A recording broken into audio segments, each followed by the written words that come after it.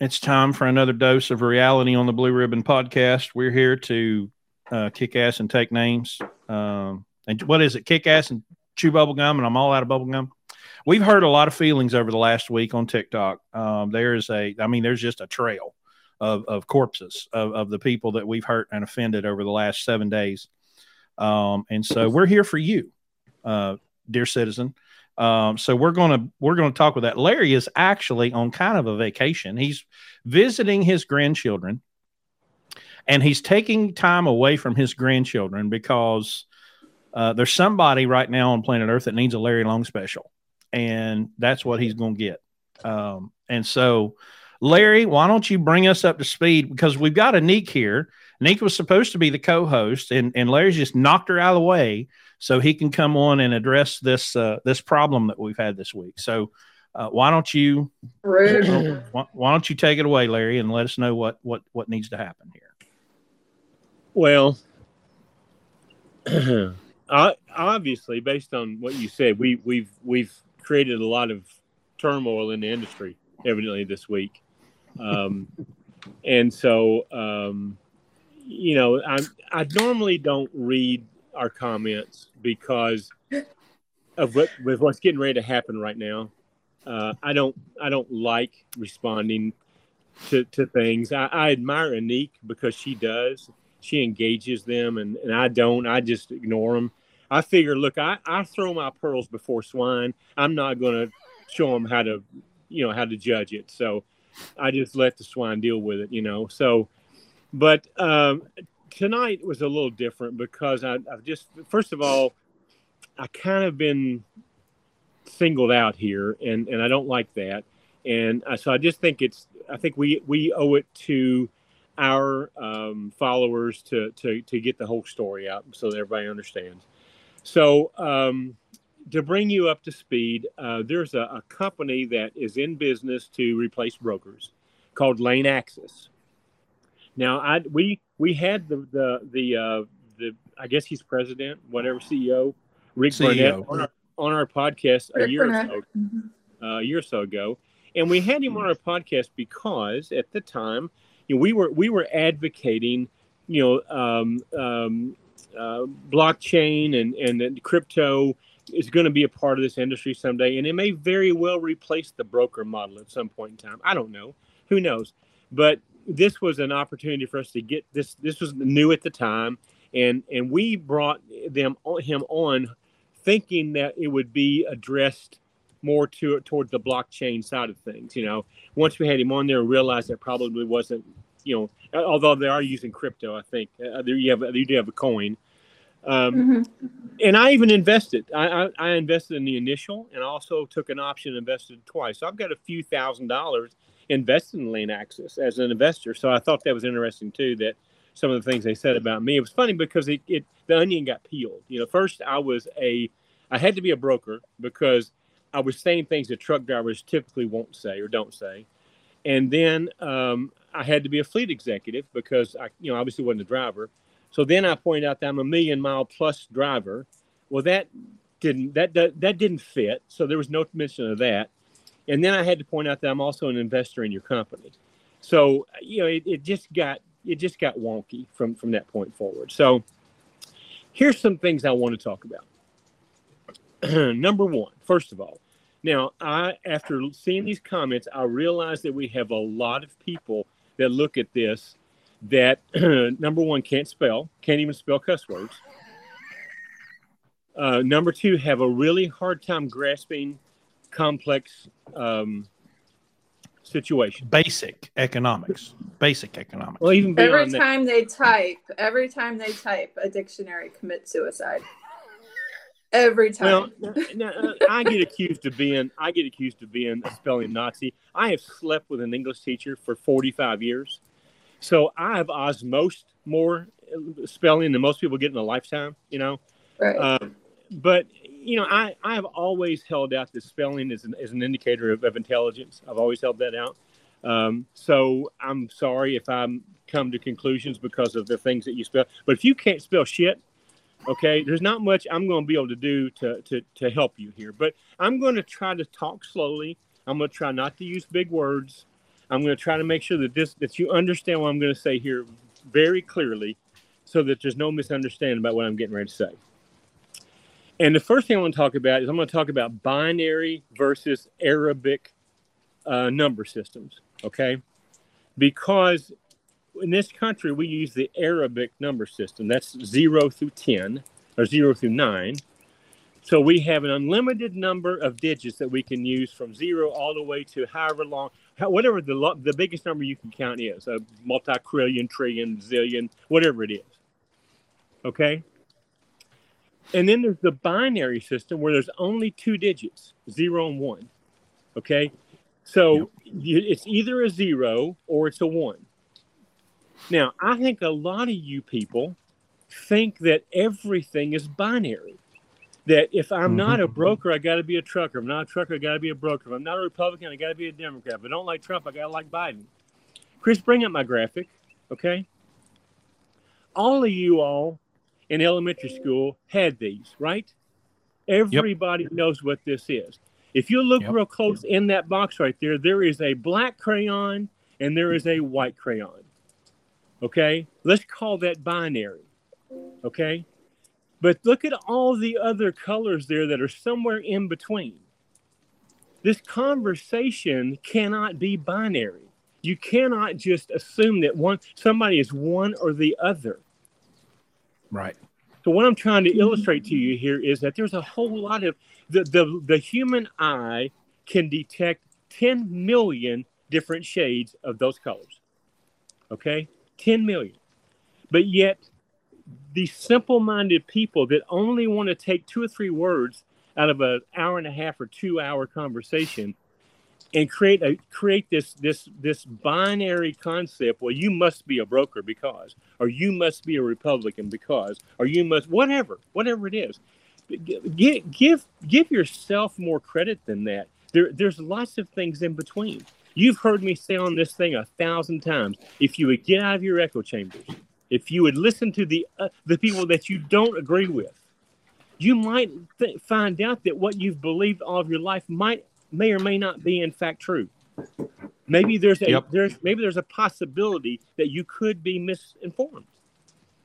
So what I'm going to try to tell you here, truck drivers, I am not against brokers. My God, we got one on tonight for a second time. I invested in lane access when it first came out. Okay? I'm not anti-broker at all. What I am, though, is I'm anti lack of freedom. I'm anti anybody being able to take another group of people and for selfish reasons make them not be able to operate. Let me just give you an example. Let me give you a couple examples, okay?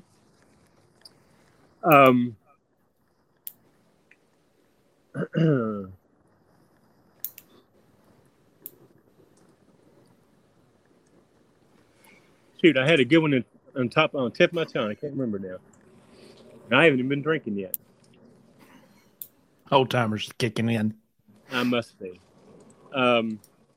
Well, it'll come to me here in a second. There are lots of examples of where things are not one or the other. Okay, there's a possibility that there's something in between. What people accuse me in this situation of being pro-broker and anti-trucker, and that's the farthest thing from the truth. My God, I am a trucker. I started trucking in 2008. I'm now a fleet owner. Okay, I control a dozen trucks. So why would I be anti-trucker? The difference is I recognize the role of the broker. Okay. Yes, you can take Lane Access's model and go sign up a bunch of shippers and a bunch of truck drivers and put them together. But isn't that in fact what a broker does? Isn't that so when you do that, let's say that you do quit dealing with regular brokers and you deal with Lane Access and you let them do that for you, there's a fee there. Okay. Now what happens if that happens and you still are having trouble making ends meet, and so you want Lane Access fee to be capped? It's still a broker. A broker takes one party and another party and puts them together for a fee. You know, let me give you another example, okay?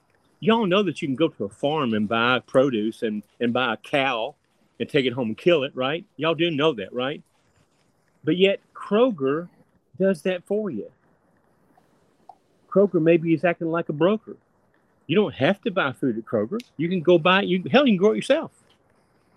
But Kroger does it, and you do it for a fee. Do you think that Kroger's should have a cap on what they charge for their service?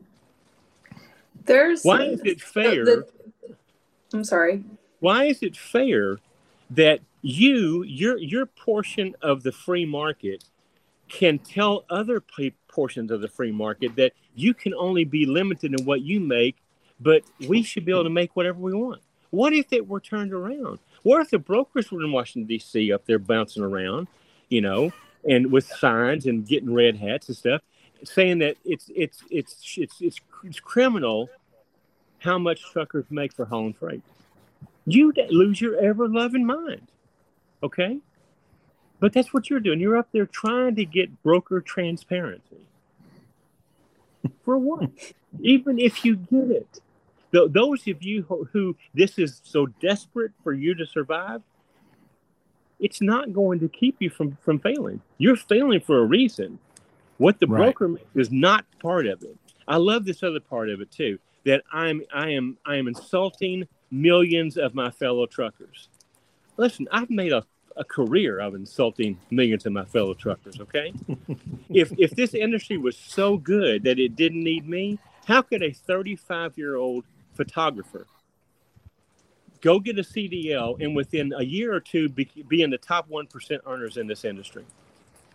Okay? So it's not about that. It's not about that at all. It's about understanding what you're doing here is a business. You guys think that the business doesn't matter. You guys think that getting more money from Annique on your load is going to save your business. It's not. Your business is failing because of decisions that you made. Okay? Very bad decisions. And now you're having to live with those decisions. And you're desperate. And instead of looking in the mirror and go, wait a minute, maybe it's me that was wrong here, you want to take another group of people. And by the way, I did a little research today. Depending on who you believe, there's anywhere from 17,000 to 100,000 brokers in this country. That's a big, wide number, okay? But let's go with 17,000, okay? Mm-hmm. I love this other thing too, okay? The land access. But by the way, I don't know who this is at land. They don't identify themselves, so I can't put my finger on who it is. But they talk about being abused. Their whole advertising to drivers is we're going to save these truckers from broker abuse. Mm-hmm. People are that's bullshit. There is such a victim kink out there. Like let me tell you about it. Let me tell you about abuse. It would happen to me one time. Okay. Right. That after that, that's not abuse anymore. That's battered wife syndrome. After that, okay. If you have a broker that is abusing you and you're still going back to him, you're the problem. Here, let me look. There's this panel put together now to do something about these predatory, abusive lease purchases. Okay. Yeah. Now, look, the names on that list ought to terrify the shit out of you. Nothing I hate worse than a lease purchase. But do I think that it should be outlawed? No. Why? Because it's up to the market to decide whether a business is going to win or lose or not the government. If there's an easy way of fixing abuse, whether it be a lease purchase or a broker or any other type of abuse, just say no. But you won't. You'll take the load from Annique. She will have out-negotiated you. You'll take the load, then you'll get on Facebook and call her everything except what she is, because she outperformed you in the negotiating process. And you didn't tell her no. You just took the load and started badmouthing her. That's what you. And then they come into my comment section asking to see my bank accounts. Right. Yeah, I love that one too. Yeah, everything that I've done in trucking has been opposite of what normal people do. Everything. Right. look, I'm the slumlord of Landstar. You remember that? Yeah. Except right now, bankrupt trucker and the laundromat king. Right. Except right now, when we have a profit and loss statement that's not a loss, and our business is growing, and we nobody talks about that now. Now everybody wants to talk about how important fuel mileage is. Everybody wants to talk about how important it is to control costs and know your cost per mile. I was the lunatic 2 or 3 years ago. Now that's the way that you have to do business. So I just want you to understand what's going on here, okay? I don't hate brokers. I don't love brokers. I don't hate truckers. I don't love truckers. I hate people who try to to take other people's rights away for your own self-service. That's what I hate. Yeah. And that's what I'm going to always fight. Now, in this case, I don't think brokers are your problem, okay? Maybe there is one or two of them that's a turd, okay? I can name you a whole bunch of drivers that are. They identify themselves pretty readily. But that doesn't still give you, just because you don't like somebody doesn't prevent them from being able to be in the free. The market always wins. If the market says that the brokers are not bona fide, not legitimate, the market will decide that and they'll go away. But the market's also deciding that some of you guys in your business model is not going to make it. And you're going to go away. And you're not going to be able to save it by dragging somebody else down and taking their money away from them. Okay?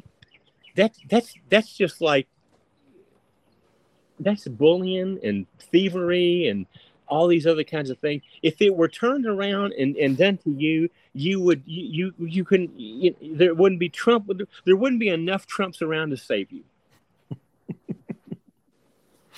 They're like a kid, that gets a piece of chocolate cake, and then their brother or their sister gets a piece of chocolate cake, and they're like, they ate their chocolate cake and they were happy and it was delicious and they're full. They couldn't possibly eat another bite, but they're looking over at their brother or sister's plate and they're like, their piece is bigger.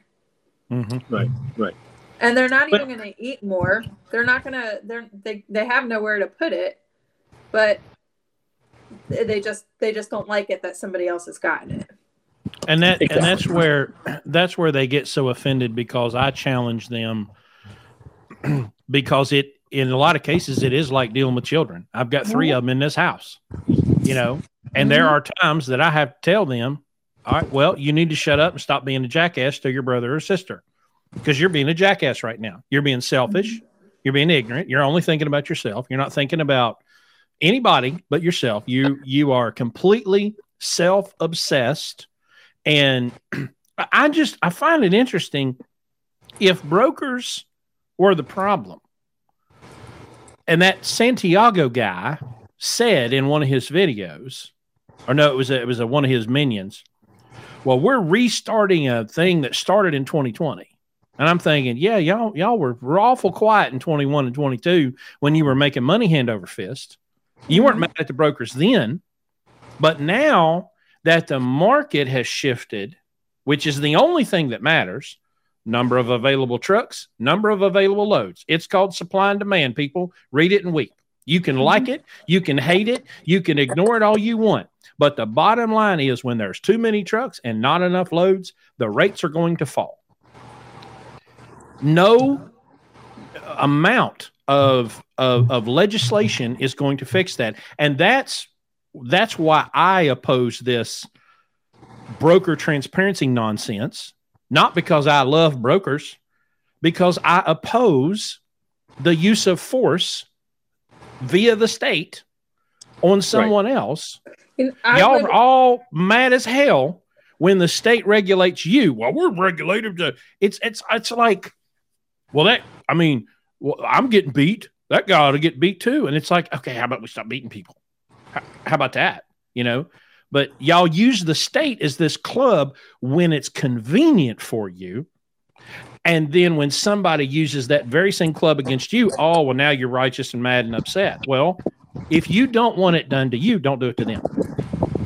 But they can't handle that. But I am almost on board with the transparency thing, just because you can cross-reference it to publicly traded companies, and most 3PLs are publicly traded companies. If they don't start out that way, they eventually go that way. And so since they're publicly traded companies, they have to report profits. So Right. if you're going to compare the records that are having to be kept due to 371.3 to the profits of these 3PLs, I would really like to be there when you eat your hat. Right. Because if the magic wand that they think exists, and the state could wave this magic wand and poof, I get to see all the brokers' profits, y'all are going to be really, really disappointed. Mm-hmm.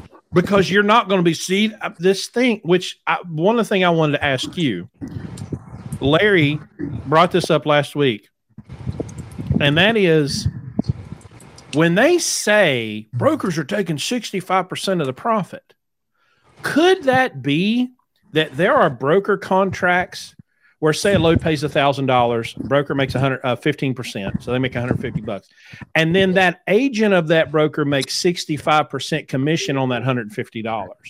Maybe that's where they're getting that number. Here's what it is. When they say 65%, this is what I have kind of figured out. So if you are a broker that is mostly a freight agent for a larger 3PL, you get a margin. So say a shipment is $2,000 and you pay your driver $1,750. That's $250 that you've just made off of it.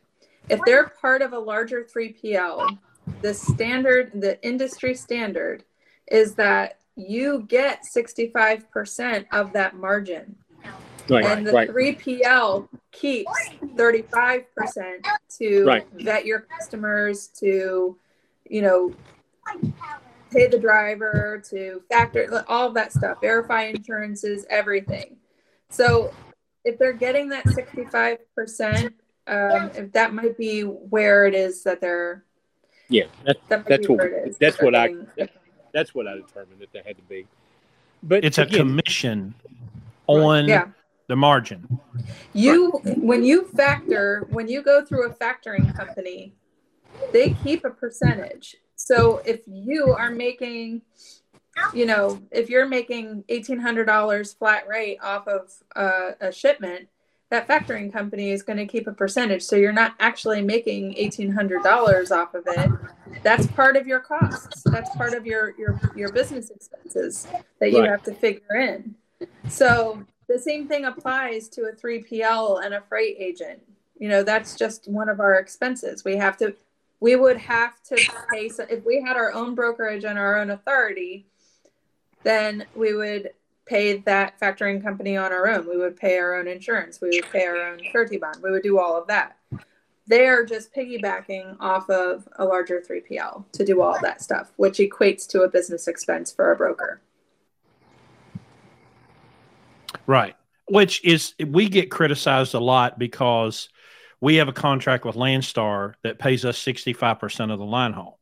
And so they say, Landstar's taking 35% of your money. Well, no, it's not my money. Landstar's giving me 65% of their money. And in exchange for that 35%, we get a trailer. We get cargo liability insurance. We get discounts. We get compliance. We get billing. We get a lot of value for that.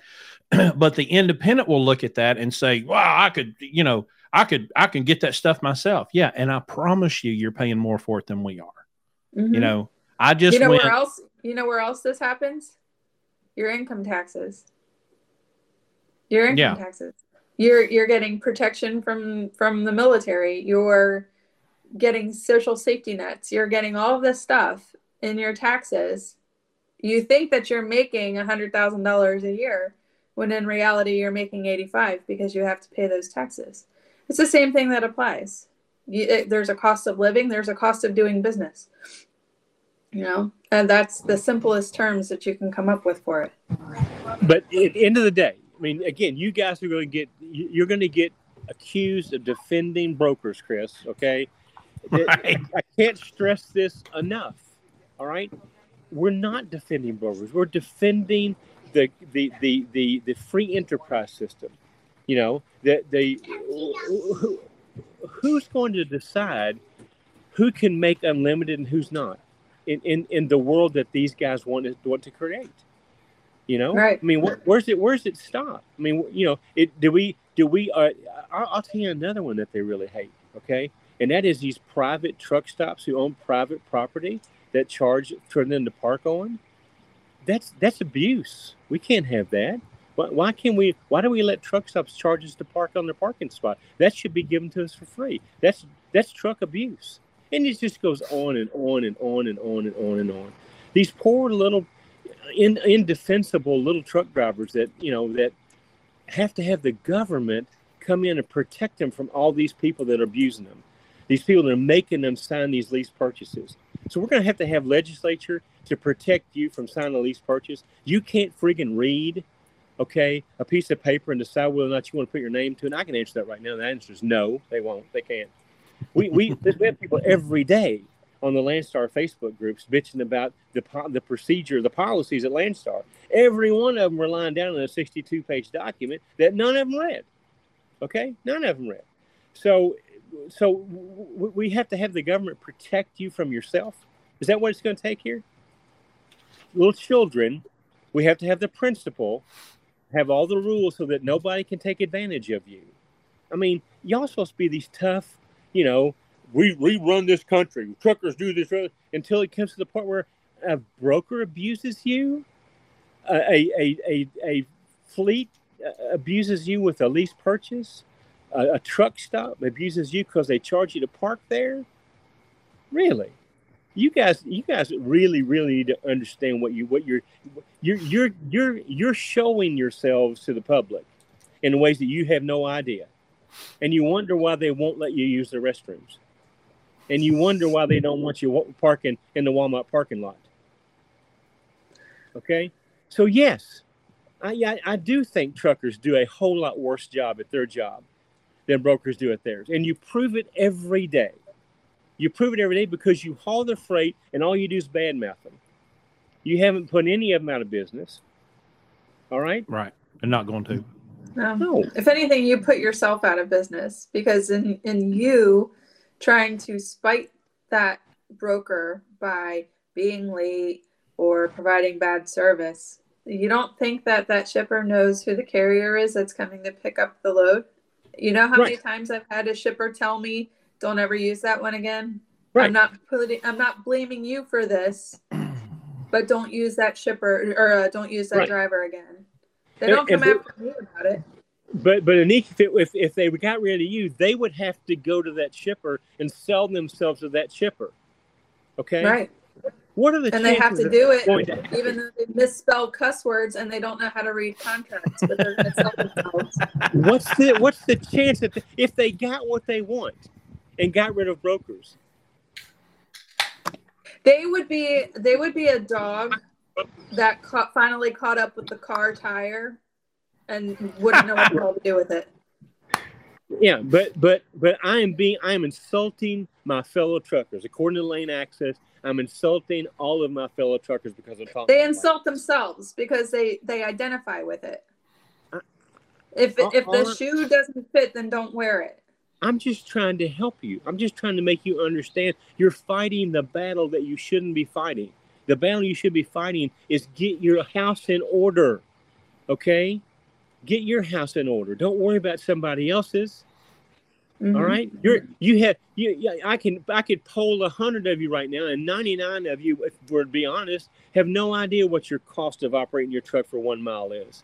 Zero. Not at all. Most of you have no idea what your fuel mileage is. Zero. Okay? Work on that.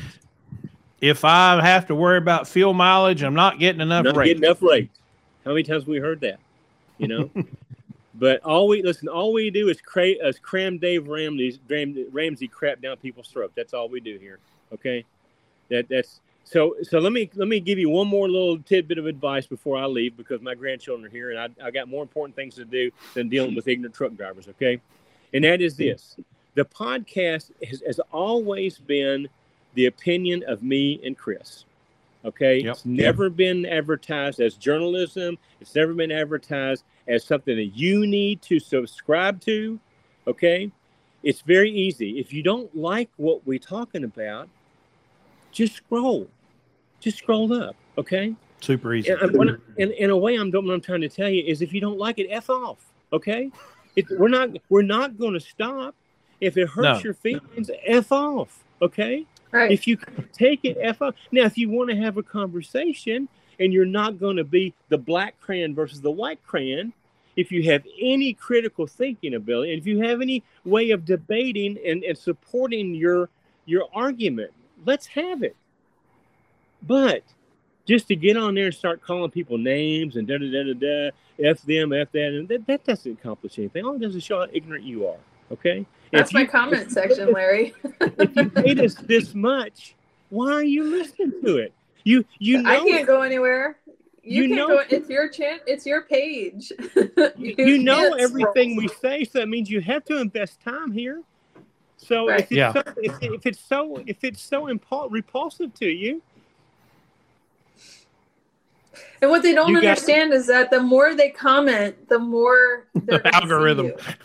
yeah, actually it helps us. You're not hurting us a bit. But look, I had this one guy that was like, I hate it. I constantly see you, and I'm like, then stop commenting. Yeah. But I'm gonna respond to you so that you do see me all the time.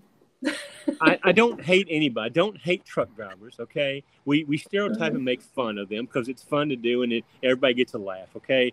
Now, if y'all can't take that, that's just, I'm sorry. All right. Listen, I've been made fun of all my life. I'm used to it. Okay. It's no big deal. All right.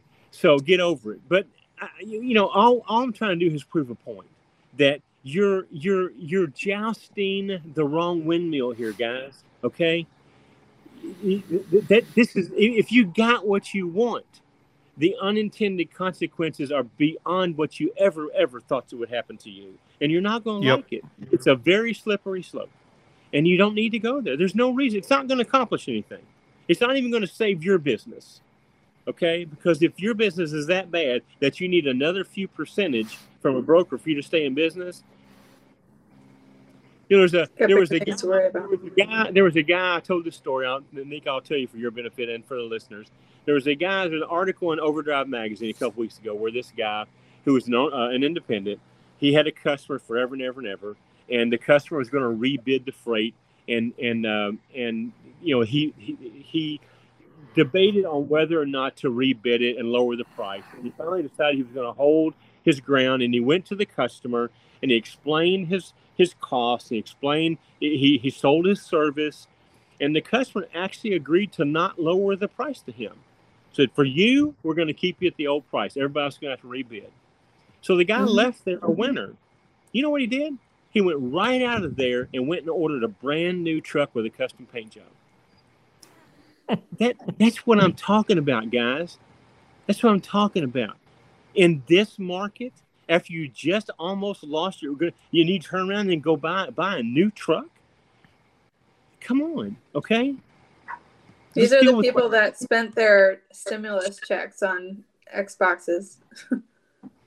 And when they had a chance to make a ton of money in 2021, they all just went home. They pulled one or two loads, made all their money, and then quit. So anyway, I can't. We teach business here. We don't teach trucking. If you want to understand business, we're happy to work with you. Okay, but if you want to just be a nerd or a turd or a dick, no. Sorry. Good night, everybody. Annique, thanks for being on here. Night, Larry. Y'all have a good one. See you. Enjoy your grandbabies. Thank you. So that one criticism, one criticism that Lane Access had was, I said, well, you took the clip out of context. Well, you created the clip. Well, that's 100% true. I did create the 1 minute clip of an hour and a half podcast. I did choose that clip. And like I told you before the show began, there was a guy when I was about 24 years old. I was whining and complaining about something, and he said, son, let me explain to you why you're such an idiot. And I thought, excuse me, sir. And he proceeded to explain why I was such an idiot. And I went, holy crap. Oh my God, I'm an idiot. And that was an awakening moment for me, because in 24 years, nobody said, hey, buddy, you're an idiot. And when somebody finally did, I went, okay, well, let me examine. Am I an idiot? Oh, God, the answer is yes. Yes, I'm an idiot. Mm-hmm. And therefore, I began to turn a very big ship with a very small rudder. I began to turn, and it took a while. But at some point, I had to go, gosh, I don't know what the hell I'm talking about. I'm just repeating things that sound good to me. I'm repeating, don't believe everything you, don't believe everything you think is an important piece of advice. Sure.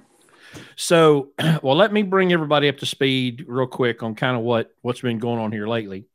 I have had one hell of a week, and I'm 4 beers in, so mazel tov. I found Shotgun Wedding. I found Shotgun Wedding at the gas station a while ago. This is Country Boy Brewing from Kentucky, and it is fantastic. I actually found some Buffalo Trace, which has been impossible lately. Well, listen, Larry is the bourbon connoisseur. It all tastes like turpentine to me, but he is the bourbon connoisseur. So here's what I've been up to this week. My fat ass is wore out. This is a truck that we operated for, I don't know, a couple 100,000 miles. Last June, a driver rolled it over and totaled it. And so we bought a toter, and I drove 750 miles, bobtailed 750 miles out to Missouri and hooked to this truck. And y'all, I never would have dreamed how difficult that is. But I got into this rainstorm in Springfield. The traffic went from 55 miles an hour to 3, to the point where we're just sitting still, and the wind is blowing that damn tractor behind me. And I thought I was going to get flipped over. Well, then the residual wind for the next 5 or 6 hours, that thing wore my ass out. So what was supposed to be like a 2.5 day trip turned into almost 4. But I got it back. And so I made some content on TikTok. I'm going to make some content for YouTube, but we're going to disassemble that truck, and it's going to donate its parts to other trucks. So that content is coming. That's a 2012 glider that we bought for $17,000, probably in 2020, I think. I'll get all the details together. But it's a 2017 glider with a 12.7 Detroit, direct drive 10 speed, and 264 rears. It was a fantastic truck until a driver went around a curve too fast. And it was funny. He called me. He's like, man, I got a problem. I'm like, what happened? He goes, I laid this truck over. I said, you did what? I laid this truck over. I said, what happened? He's like, I think my load shifted. And I said, well, send me pictures. So then when I saw this, the skid marks, I'm like, well, yeah, the load indeed shifted. When you had it up on 9 wheels, the load 100% shifted. It moved. It moved. It did move. It absolutely did. And he was such a good kid. I hated that it happened to him, and of course, Lane Star canceled him. But he was a good kid. He just made a bad decision. Yeah. And that's the costly decision. When you make a bad decision, shit happens. So anyway, we got it back now. And of course, I've been out of the office all week, and I left the inmates running the asylum. So that was fun to come back to. So we've kind of got everything put back together. And so that content's coming. I've been wanting to do content like that because we talk so much about these lunatic trucks because all of our trucks are old. And we run them for a reason because it makes mathematical sense. It's a risk aversion. It's, there's reasons, mathematical reasons that we do this. And we buy trucks for $10,000. I've got one sitting in front of my house that we bought for $10,000. That truck's going to donate some parts to it. And then we're going to outline all of that. And I've wanted to do this forever, but like Cletus McFarland famously said one time, everybody wants to be a YouTuber until it's time to edit. because editing sucks and it takes a You're lot of time. Better than me. I wouldn't be able to do it. I would not. It's tough. I don't have time. Okay. Now this part, what I want to do right now, and I've been thinking about this all week, and the one beautiful thing about driving, the first day when I went out, Larry and I drove to Indiana to pick up a truck. And I drove that truck to South Bend to pick up the toter. We bought a brand new toter. And I drove 9 hours back home in complete silence. I didn't listen to a podcast. I didn't listen to an audiobook. I didn't have music on. I just drove, and it was awesome. But I had a lot of time to think about this, and I may regret this later, but I'm going to do this anyway. I want to take this time to explain to you why I am against broker transparency. Okay. It's not because I love brokers. It's not because I think they're virtuous and wonderful. And it's not even about whether they should exist or shouldn't exist. And should they get a percentage or not a percentage? While everybody is sitting there debating on whether or not brokers should or shouldn't, they're getting shit done. Exactly. 100%. Now, so in the words of all of my shippers and all of my customers, shut the hell up and drive. Right. That's what you put on the application. That's what you That's what you wanted to do when you went to CDL school and when you got trained. Right. Shut up and drive. And I know everybody's offended that there's a bunch of people that were offended that I said that we're customer focused, not driver focused.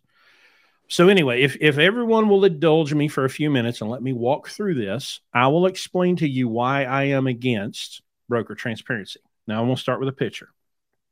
This is 3 years ago. This is my wife and I. Last weekend, we celebrated our 19th wedding anniversary. We went to dinner. We went to a comedy show. We had a great time. Well, this was 3 years ago on May 8th, 2020. And this is us sitting in our minivan, eating our anniversary dinner. Now, we didn't plan to sit in the van and eat our anniversary dinner. On May 1st of 2020, the state of Georgia opened indoor dining. And I told her, leading up to that, I said, so help me God. On the 8th of May, on our anniversary, our 16th anniversary, we will sit and celebrate our anniversary in a restaurant. And the state of Georgia had opened pretty much before anybody else. Florida was still closed.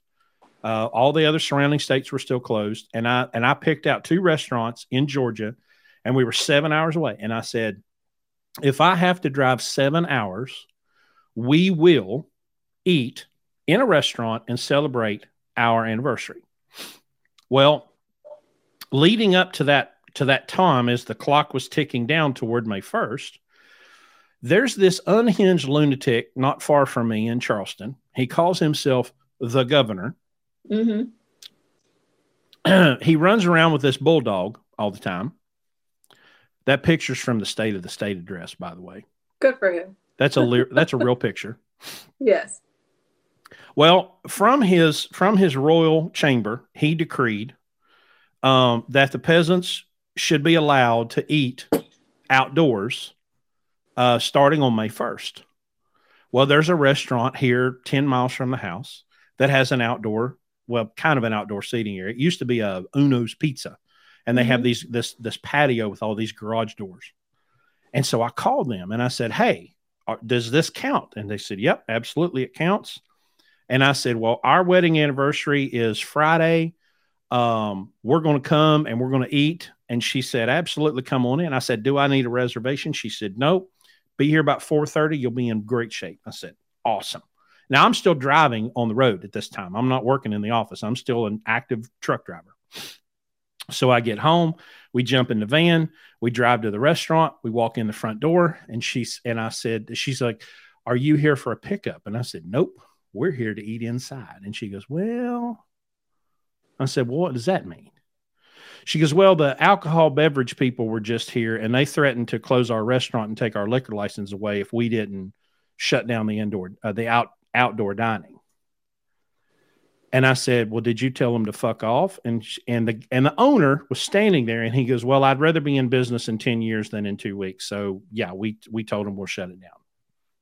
So we go out to the van, and I called the Alcohol Beverage Commission, and I told him exactly what I thought of him. And he said, "You can't say that to me." And I said, "Well, I just did." My wife has video of this somewhere on her phone.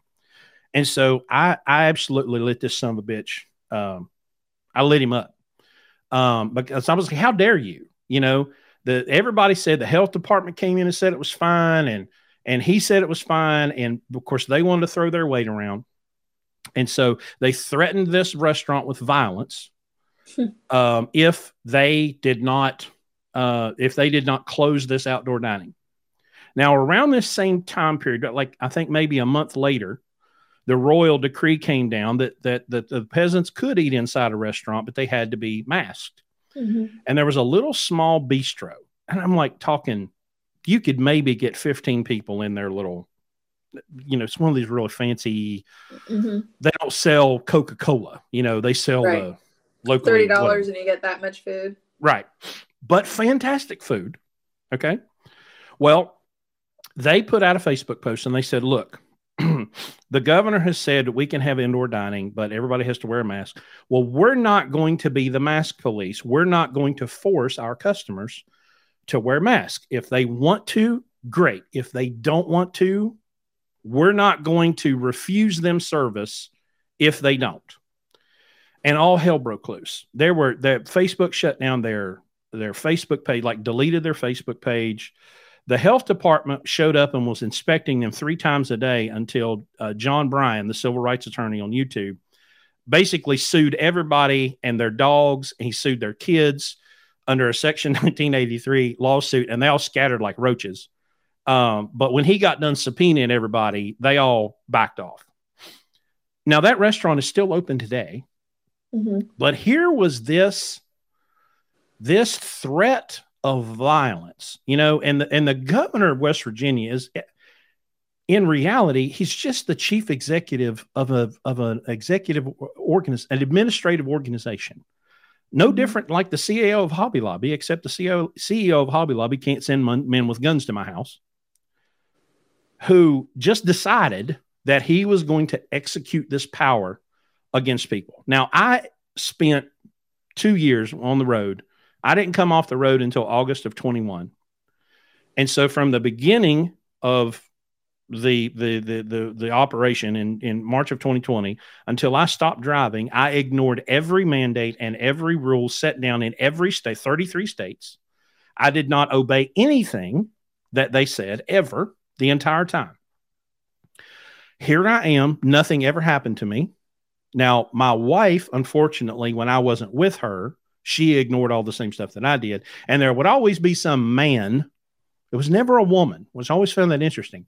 There would always be some man that would come up to her and threaten her with my children around.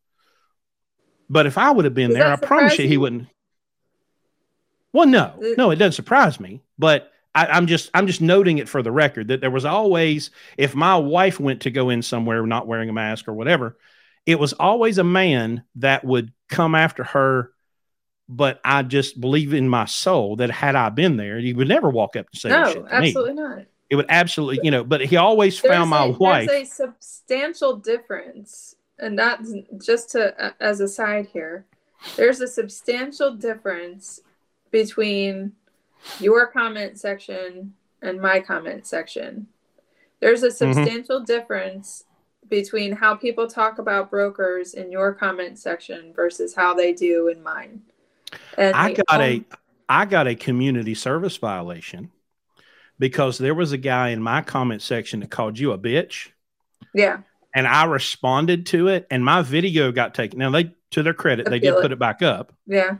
But I mean, instantly, because I responded to a guy that was being hateful and harassing a woman, and I responded to it, my video got taken down. But it's like, it amazes me that those comments stay up, but then if you respond to them, boom, your video's removed. That's fascinating to me. And everybody's like, well, you effortlessly respond to these people. That's my life in this industry every day. Right. Every single day.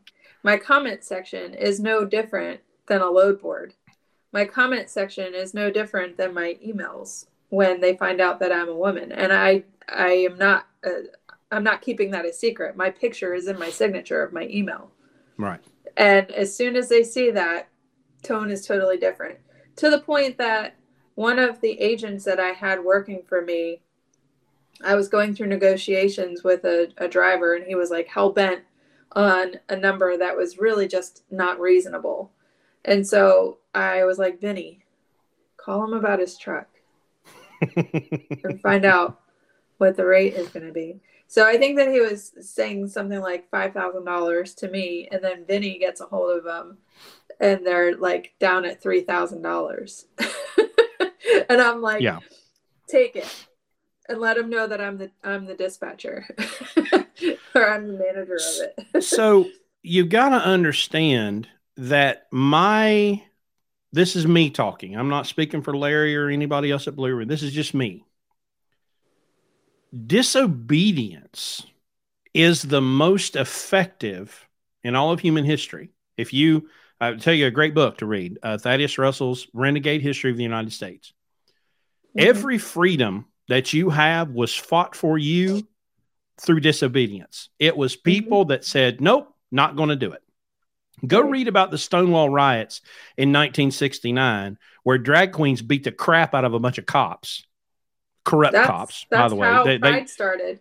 Yeah, that's how the modern, not the modern, the LGBT in the 80s and 90s. But it started because a bunch of corrupt cops who were taking payments to keep this Stonewall, it was a gay bar, basically. Mm-hmm. And then they decided, oh, well, okay, we've been taking payments to keep this open. Well, now we're going to shut it down. And they went, no, you're not. And they beat the shit out of them with they were like, imagine men in drag beating the crap out of cops. Yeah. But it was always disobedience. It was a black drag queen, and Pride was not started to be a party. It was started out of necessity because they were protesting that. They were protesting getting harassed. Right. But somebody had to get, beaten up in order for that movement to start. It's never anybody who's following the rules that affects change. Nobody really saw 2020, the year 2020 coming. Mm-hmm. And for whatever circumstances, of course, when I was driving, I was huge into audiobooks and podcasts. And in early 2020, I listened to two books, Renegade History of the United States and the autobiography of Malcolm X. Well, listen, that's a real bad combination going into, kind of an authoritarian state. How angry were you in 2020? I mean, listen, I was rolling Malcolm X quotes, it's a revolution. But at the end of the day, I just said, no, I'm not going to do this. You do whatever you want. You're free. I'm not ever going to stop you from doing anything. You want to stay home, stay home. You want to wear a mask, wear a mask. You want to do whatever you want to do. I am not going to stop you. However, I'm just not going to participate in whatever you want to do. And you're just going to have to be okay with that. So when this broker transparency stuff started, and I read the rhetoric, which the rhetoric is brokers are scum, brokers are evil. Of course, this is all spelled wrong. Brokers are thieves. Of course, none of y'all even mention factoring companies. That doesn't even cross or dispatching services. Or dispatching service. Which, well, look, I people pay me to dispatch for them because I'm really, really, really good at it.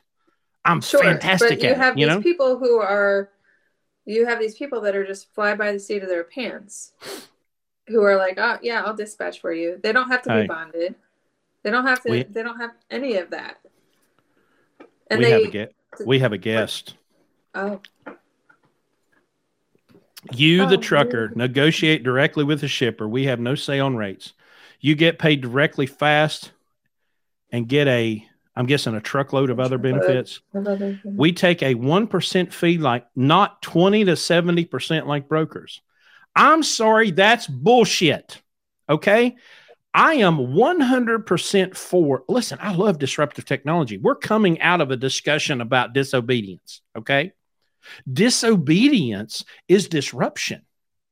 And every good thing that we have, like these phones, started by a couple teenagers in a garage, was disruptive to other people.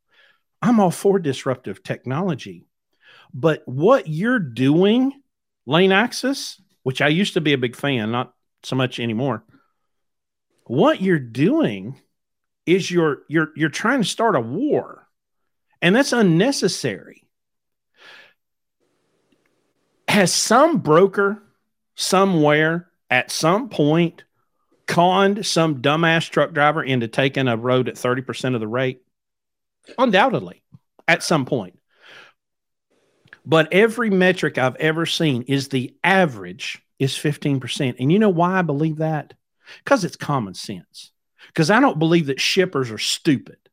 I don't believe that shippers who have a fiduciary responsibility to their consumer are dumb enough to allow a broker to charge them $3 a mile and pay a driver $1 a mile, or truck $1 a mile. I don't believe that shippers are that stupid. Now, the big problem that I have with the attitude that has come from lane access in the last couple of days, I don't hear y'all giving a shit about the shipper, the person paying the bill, the customer, because we're customer focused. We don't exist without customers. You can say, oh, well, the customers can't move anything without the truck driver. Yeah, but see, I'm concerned down to the consumer because that's how economics works. I'm concerned about the basic economics here that says if the shipper, which their transportation costs, my God, have been unbelievable. If you want to have a talk about factoring, because brokers are factoring and trucks are factoring, because look, if you said to me, okay, listen, I'm done with brokers. These brokers are a bunch of crooks and thieves. I'm going direct. You have my absolute respect. Man, these factoring companies are taking too much, and these payday loans, I'm going to wait and do the billing myself and get paid in 180 days. You have my absolute respect. Where you lose my respect is you're not willing to go direct. You're not willing to do the hard work. You're not willing to do the sales. You're not willing to basically bankroll your own billing and collect your own receivables. And you're not willing to do that, but you're going to run off to Congress, possibly the most corrupt body of human beings on the planet ever in history, and you're going to get them to fix the problem for you. Listen, lane access, if you want to be disruptive to the industry and you want to challenge Annique and you want to do what Annique does and you want to do it better, brother, have at it. But see, I don't believe you anymore. I don't believe you anymore. So I did a video on this. Well, I used this example in the video, but back in like 2006 during the bubble, when there was like the prices were just going way too high and people were looking for some kind of relief. They obviously went and they blamed the realtors, and partially they were to blame. But there was a company called Home Discovery, and all the realtors were charging 6%, but then Home Discovery came in and they were only charging 2%. But what you got with that was just a simple lockbox on your door if you were selling your house. No realtor walked these strangers through the house. You expressed interest in viewing the house and you would be issued a code. They didn't check for pre-approval of these potential buyers. They didn't check to see if they were pre-qualified. They didn't do anything like that. And if somebody did put an offer in on the house, there was no guidance about inspections or appraisals or anything like that. And after a little while, they realized that they weren't going to be able to survive on that business model of 2%. So they went and they offered up shares and became publicly traded. And one of their biggest backers was Outback Steakhouse. And after a couple of years, because the market was just so volatile, it crashed and it burned. So I see you are offering shares for sale because now you're publicly traded. Do you see where I'm going with this? See where I'm going with it? I just, listen, y'all, I'm 100% about disintermediation. Okay. As a truck operator, the closer you get me to the customer, the better off we both are. I've had a direct relationship with a single shipper through a Landstar agent since 2014. Okay. That guy had a problem with a trailer this week. I haven't hauled one of his loads in 2 years. Okay. But he had a problem with a trailer. Somebody dropped the trailer in, it was dirty or whatever. I just called his cell phone. Hey, man, what's the problem? How can I fix your problem? Okay. I have that because it's me, a Landstar agent, and that customer. That it's super, super close. Now, if there were 2 or 3 other intermediaries, it's going to be harder for me and him to have that direct one-on-one. I've got his cell phone and he knows it's me calling. I'm 100% about getting the shippers and the carriers closer together because it's better for both of them. However, the shipper is not at this point, this is my belief, the shippers are not prepared to go to the expense to have people on their payroll that they're paying health care on, they're paying workers' comp on, they're paying electric for, all the costs that are involved in having a person on payroll to fill those calls, to find those trucks, because it's easier and better for them. At this point, could change. Markets are ever changing. You know, I don't know what 10 years from now holds. But we cannot throw away the shipper's need for an intermediary until we provide them with something better. I do offer a portal.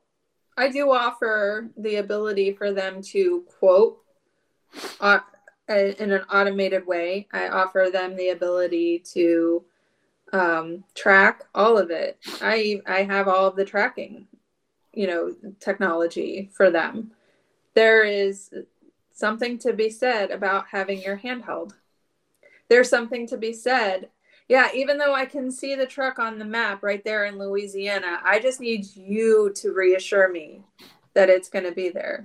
You're not eliminating phone calls. You're not eliminating any negotiations. You're not doing anything like that because they're still going to pay for it. And they still need the human element of it. They still need the bedside manner. And that is why all of the other interfaces have failed. That's why you still don't see Convoy taking off. That's why your biggest competitors, Lane Access, are still UPS, Supply Chain Solutions, and XPO, which are brokers.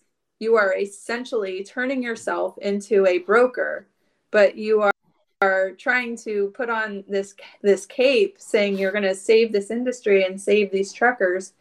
You are not only turning yourself into a broker, but you're turning yourself into a home discovery-esque broker that is only going to crash and drive shippers and drive customers closer to and faster to brokers that they have known and trusted and are tried and true.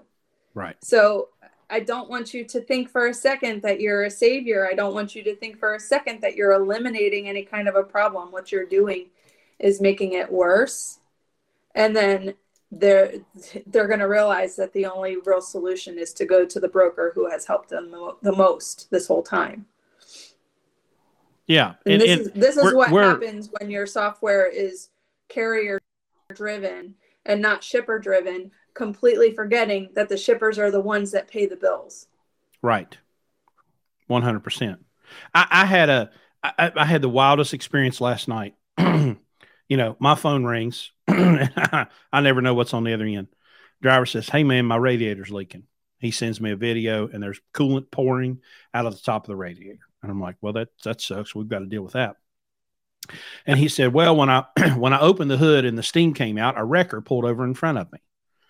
And this guy has a shop 4 miles away. and for $500, he'll pull me to his shop. I talked to the guy. We've got the radiator in stock.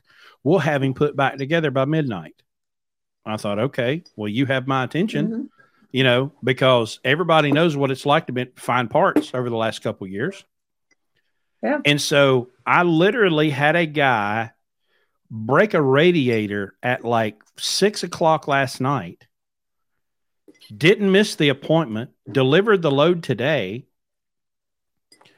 I mean, it was the perfect storm of situations where I got the truck fixed overnight. But they could have said, well, listen, man, I mean, yeah, we can get you off the road, but we'll get to you in a couple of days.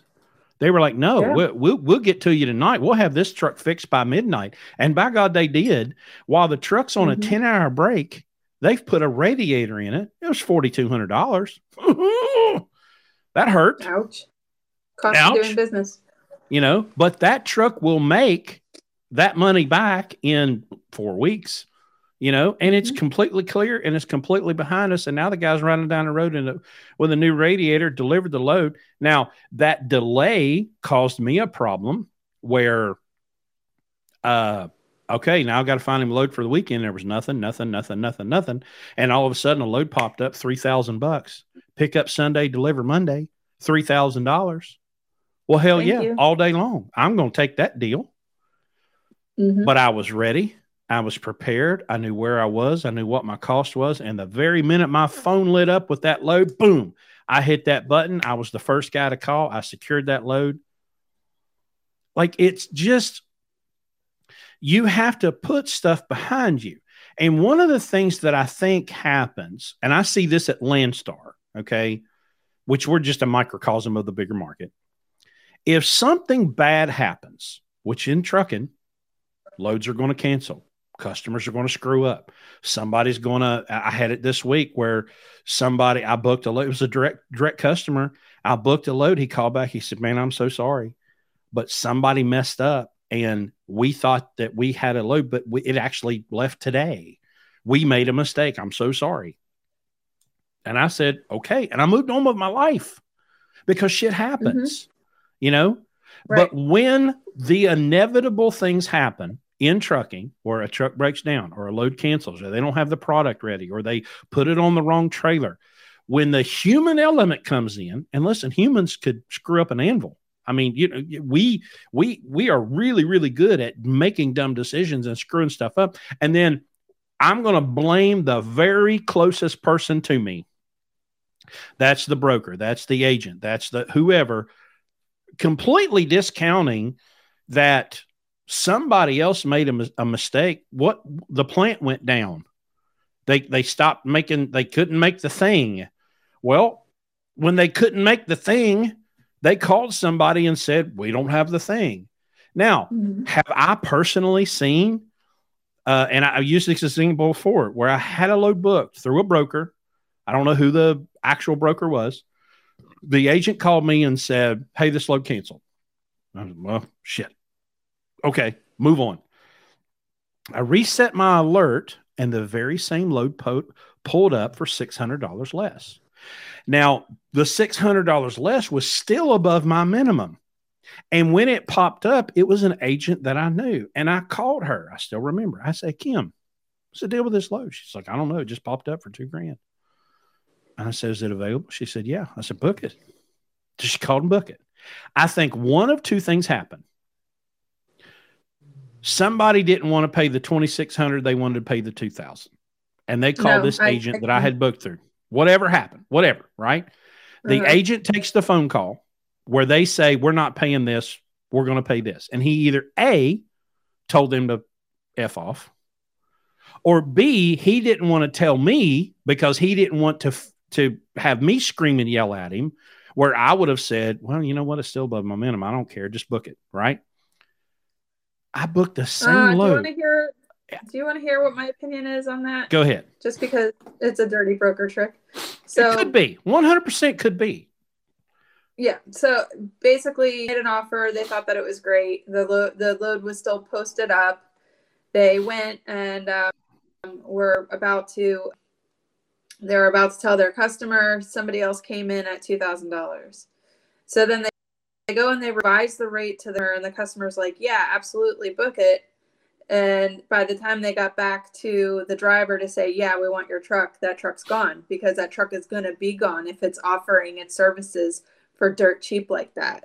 $600 below what other people are willing to take it for. I mean, fairness, at this point, it was like from $6 a mile to like $5 a mile. You know what I mean? But I completely agree with what you're saying. Yeah. So now she's posting it back up because she has to honor the revised rate that she gave to her shipper. And let's see what gets thrown at the wall and gets stuck. But it's a rookie broker move of trusting a rate that small. That's why the last on here I said I don't trust the really cheap rates. I won't pay them. Well, and I've talked to Landstar agents, I've talked to customers, and this customer that I've had a relationship with for, now 9 years. Mm-hmm. He'll call when the market dips like this. He wants to negotiate. Hey man, we're going to talk about this rate. Now look, we're talking 15 cents. You know, I'll give him 15 cents.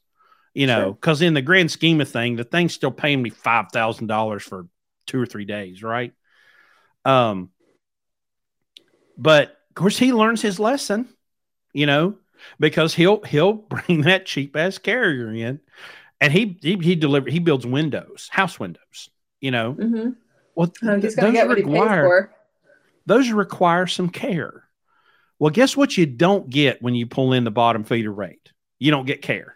Okay. You don't get care. And they destroy the windows, and they never show up on time. And they he's show like, up with holes in their truck. Yeah. Okay. Yeah, sure, it's an air ride. Well, I guess your rate was worth it after all. Mm-hmm. You would think they'd learn their lesson, but I'm not, you know, especially at Landstar, you know, people get so bent out of shape.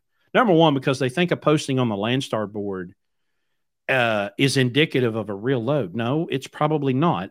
They're seeing something on a broker board. They're posting it up to try to get you to call. And if you'll call, they'll try to get it. Yeah. The problem is, and this is the overarching problem, y'all want everything to be easy. Well, guess what? Everything's not easy. It used to be. I would rather have my fingernails pulled out than to make a sales call. Okay. I am excellent at what I do. I am really, really good at putting loads together and making it work so that you can have the best week that you have. I am excellent at that. Mm-hmm. But I would rather take an ass whipping than to go knock on somebody's door and ask for their rate. I'm not a salesman. Okay. I hate that. I sold cars in like 1998 for like 2 months. Oh, it was the most terrifying, horrifying experience of my life to try to do that. I hate sales. I'm not good at it. I'm really good at running a fleet. I am absolutely fantastic at running a fleet. I am more than willing to give a percentage of the revenue over to someone who's really good at something that I suck at. They're really good at something I don't want to do.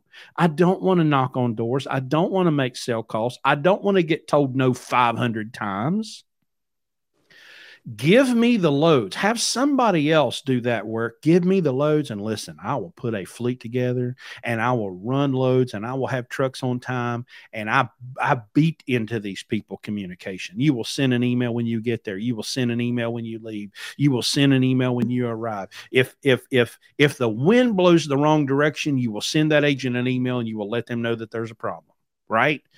I'm really super good at that stuff, but I'd rather take an ass whipping than make a sales call. So why would I not contract with someone who's really good at that and does the thing that not only do I not want to do, I suck at? I'm terrible at that. Why would I not give that to someone? More than happy to give a percentage of the revenue over to somebody that does that well. It's really difficult.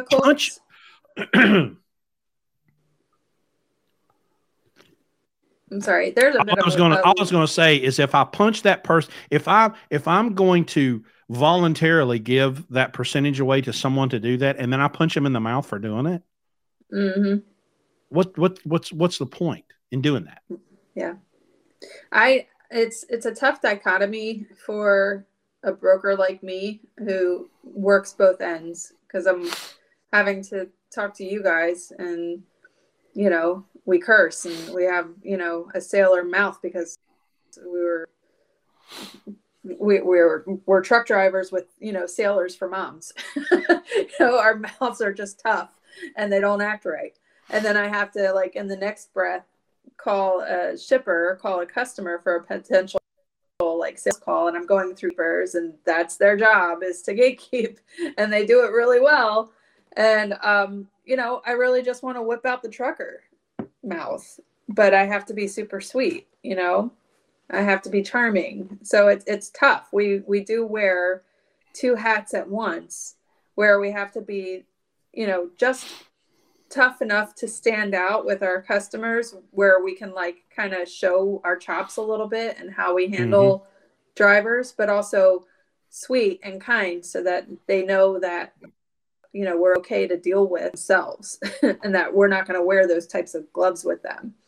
But yeah, I have to get into a mindset, like a real mindset, in order to prepare myself for those kinds of calls all the time. I'll do it through email every day, all day.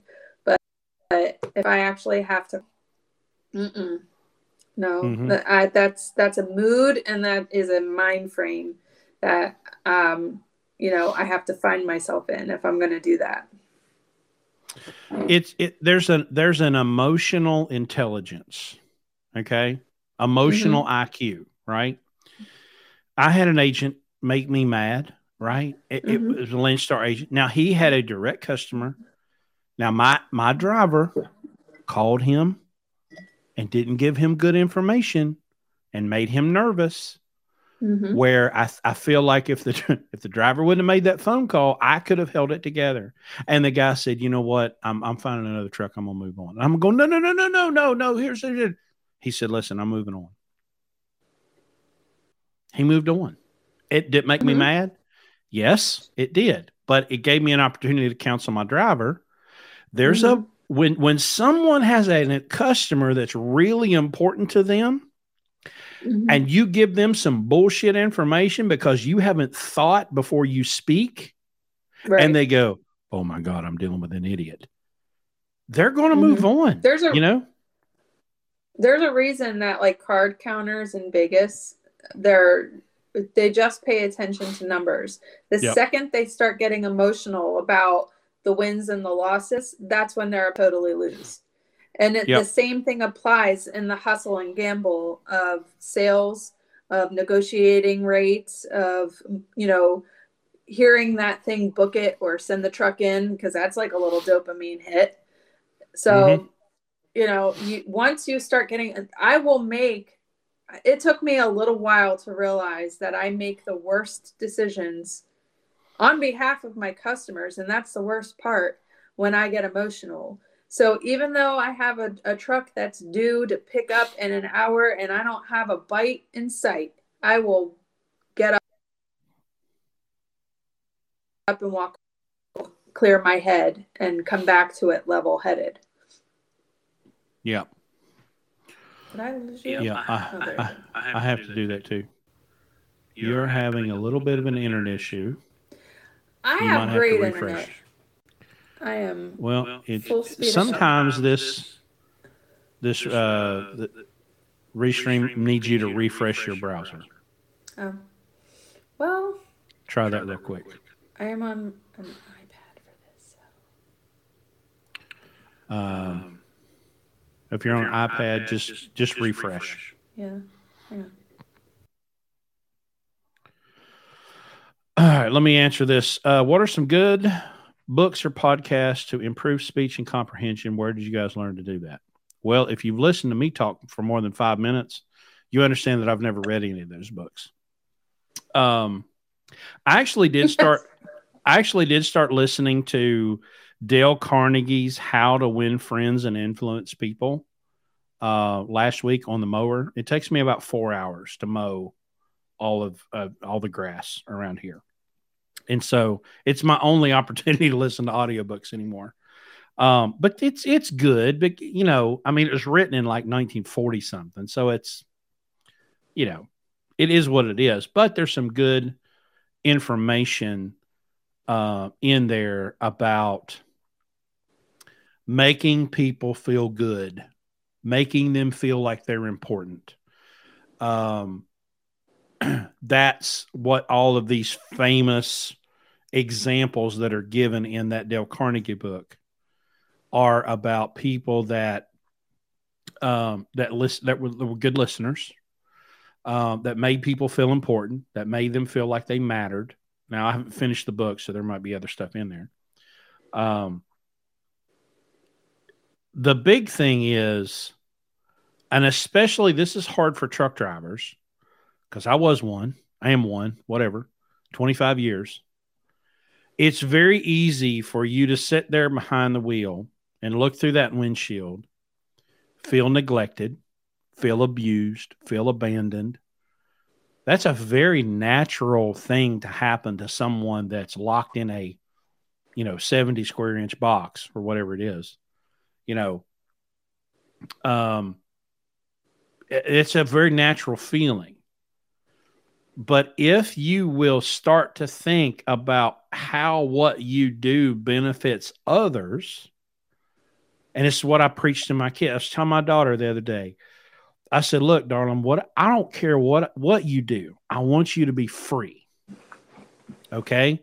That means I want you to not sign up for some high interest car loan, right? My daughter's very musical. She's a champion fiddle player.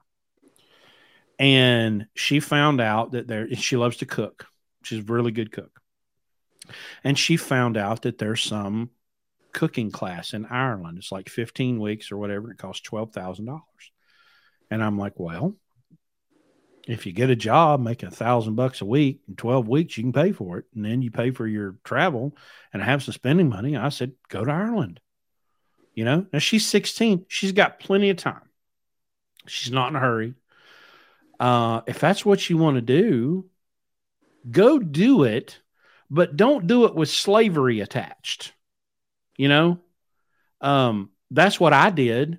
I always signed up because I wanted the instant gratification. Mm-hmm. I wanted to drive the new pickup truck today. Mm-hmm. Well, that's not the best way to get the pickup truck, honey. Mm-hmm. There was this kid at the shop the other day. Bless his heart. He was so proud of his tinted windows on his $40,000 Chevrolet pickup truck that he can't afford.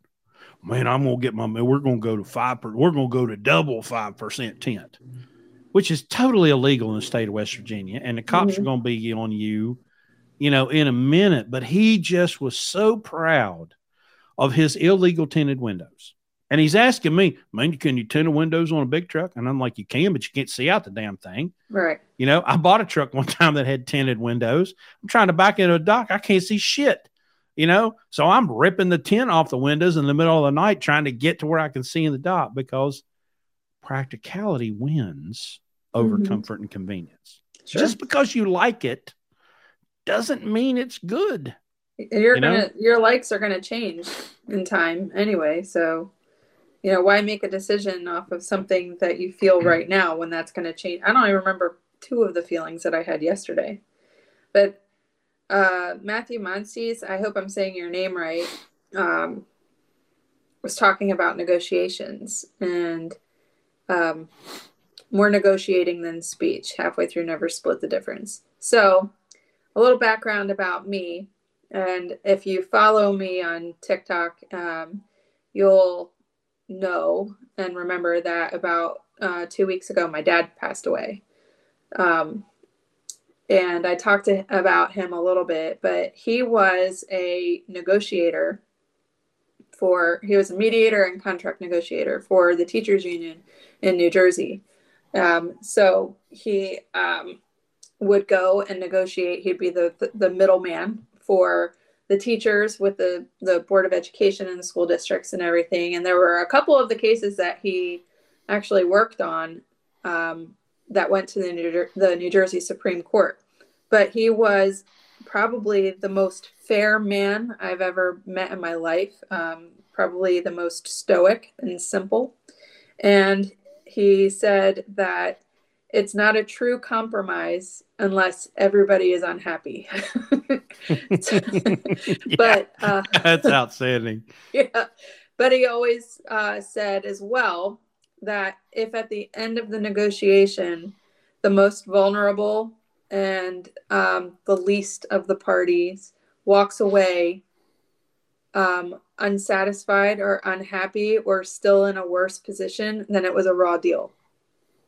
It was a raw deal, because that's the difference between equality and equity, is not saying that everybody has an opportunity to get to that finish line, but everybody has an opportunity to have the same fair start at the starting line. And not everybody starts from the same place. So that's what he instilled in me. And that's why I can look at drivers and carriers and owner operators kind of like the most vulnerable, or who's getting the rawest deal out of this. And if you're walking away unhappy about it, then you really didn't get a good deal. You know what I mean? If somebody else is walking around like, making it rain, and you're wondering how you're going to feed your kid, then it's not a good deal. But the way that he also taught me to negotiate is something that I carry with me every day. I don't throw my number out first. And part of that is because it's up to you to name the cost of your equipment. It's up to you to It's up to you to know what it is that you're charging. But in addition to that, whoever speaks first is the loser, because you're nervous and you're just itching to get it. You're eager. And once you get your yes, walk away. Don't negotiate against yourself. So in addition to that, it's kind of reading people, knowing what their needs are, listening first before you come up with ideas. Don't try to fit a square peg into a round hole. Your solutions for this shipper's problems and their needs, while they may be great, could just not be what they're looking for. And you need to be okay with that. And you need to know when to walk away and take the feelings and emotionality out of it. But I've learned 4 types of people in the world. There's the natural born leaders. There's the bleeding heart, big, all sorts of love and feels. There's the social butterflies out there. And then there's like the over analytical, overthinking, introverted people. And if you can kind of pinpoint that, then you know exactly how to approach them, which is a little manipulative, but that's sales, know? So that's my story. Well, let me take a break real quick. I've had Carl's GoFundMe QR code on the screen.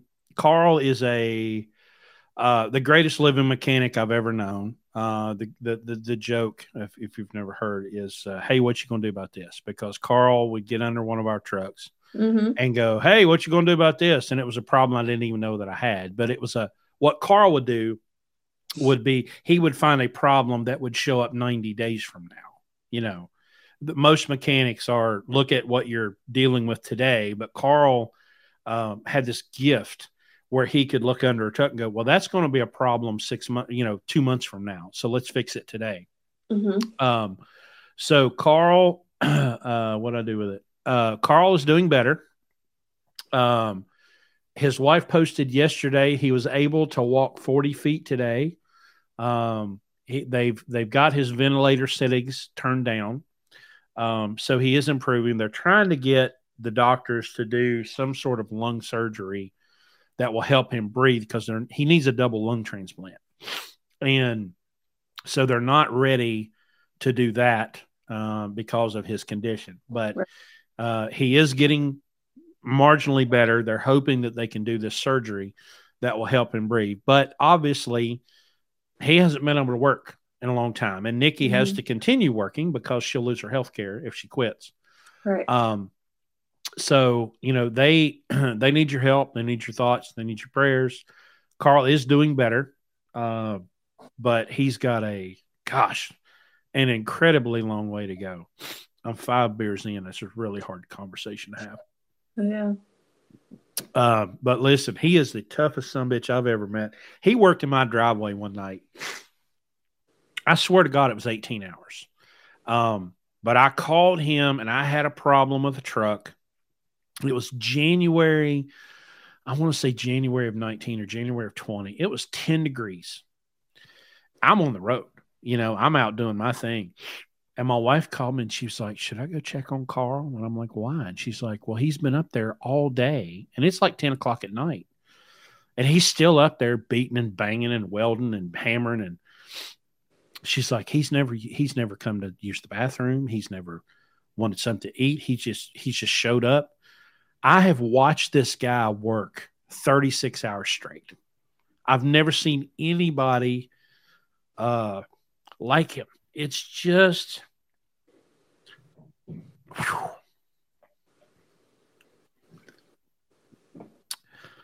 So anyway, because you see a GoFundMe for people and you're like, donate to Carl. Do they really need the help? Let me promise you. They really need the help. I'm way too drunk to keep doing this. Okay. Anyway. Help Carl out. Help the babies out. He looks like a youngin'. He's in his 30s. It's a genetic issue. It's, because he smoked cigarettes and everybody's like, oh, what's smoking? No, the doctor said even if he hadn't smoked, he would still be in the same position because it's some kind of genetic thing. I guess kind of like autoimmune, but attacks the lungs. We've got 1,001 Carl stories because he's hilarious. But God, what a machine! Just an absolute work ethic that you can't keep up with. And I tried one time. We had a truck that had a rusted differential housing, and it was about to cause us a big problem. And he was like, well, man, all you got to do is go up there and get one. We'll swap it out. We in a truck stop parking lot. It was about 20 hours and we had 2 or 3 drivers helping. I've got video of it somewhere. Because I had this big plan, I was going to put it on YouTube, but it turns out I suck at videography. We worked 20 hours on swapping this differential in this parking lot, and it was 97 degrees outside. It was fucking miserable, but man, he just kept plugging. And finally, like 3:00 in the morning, we finally got this thing finished, and I could barely drive home, But anyway, there's just a million and one things that we can say about Carl. So if you can help, throw him up $5 because they could really use it. Anyway, let's get this train back on the tracks. Is there any comments we need to hit? I got Matthew's name right, and he is, he was very happy about that. He's very happy about that. And as somebody with a very weird name myself, I see you. Yeah. Well, listen, with the last name Polk, I was terrorized as a child. Well, I got to tell you, there's a county down here in Florida. Yeah. Famous sheriff. Sheriff. And there's a lot to be said about the people that come out of Polk County. They're just a little off.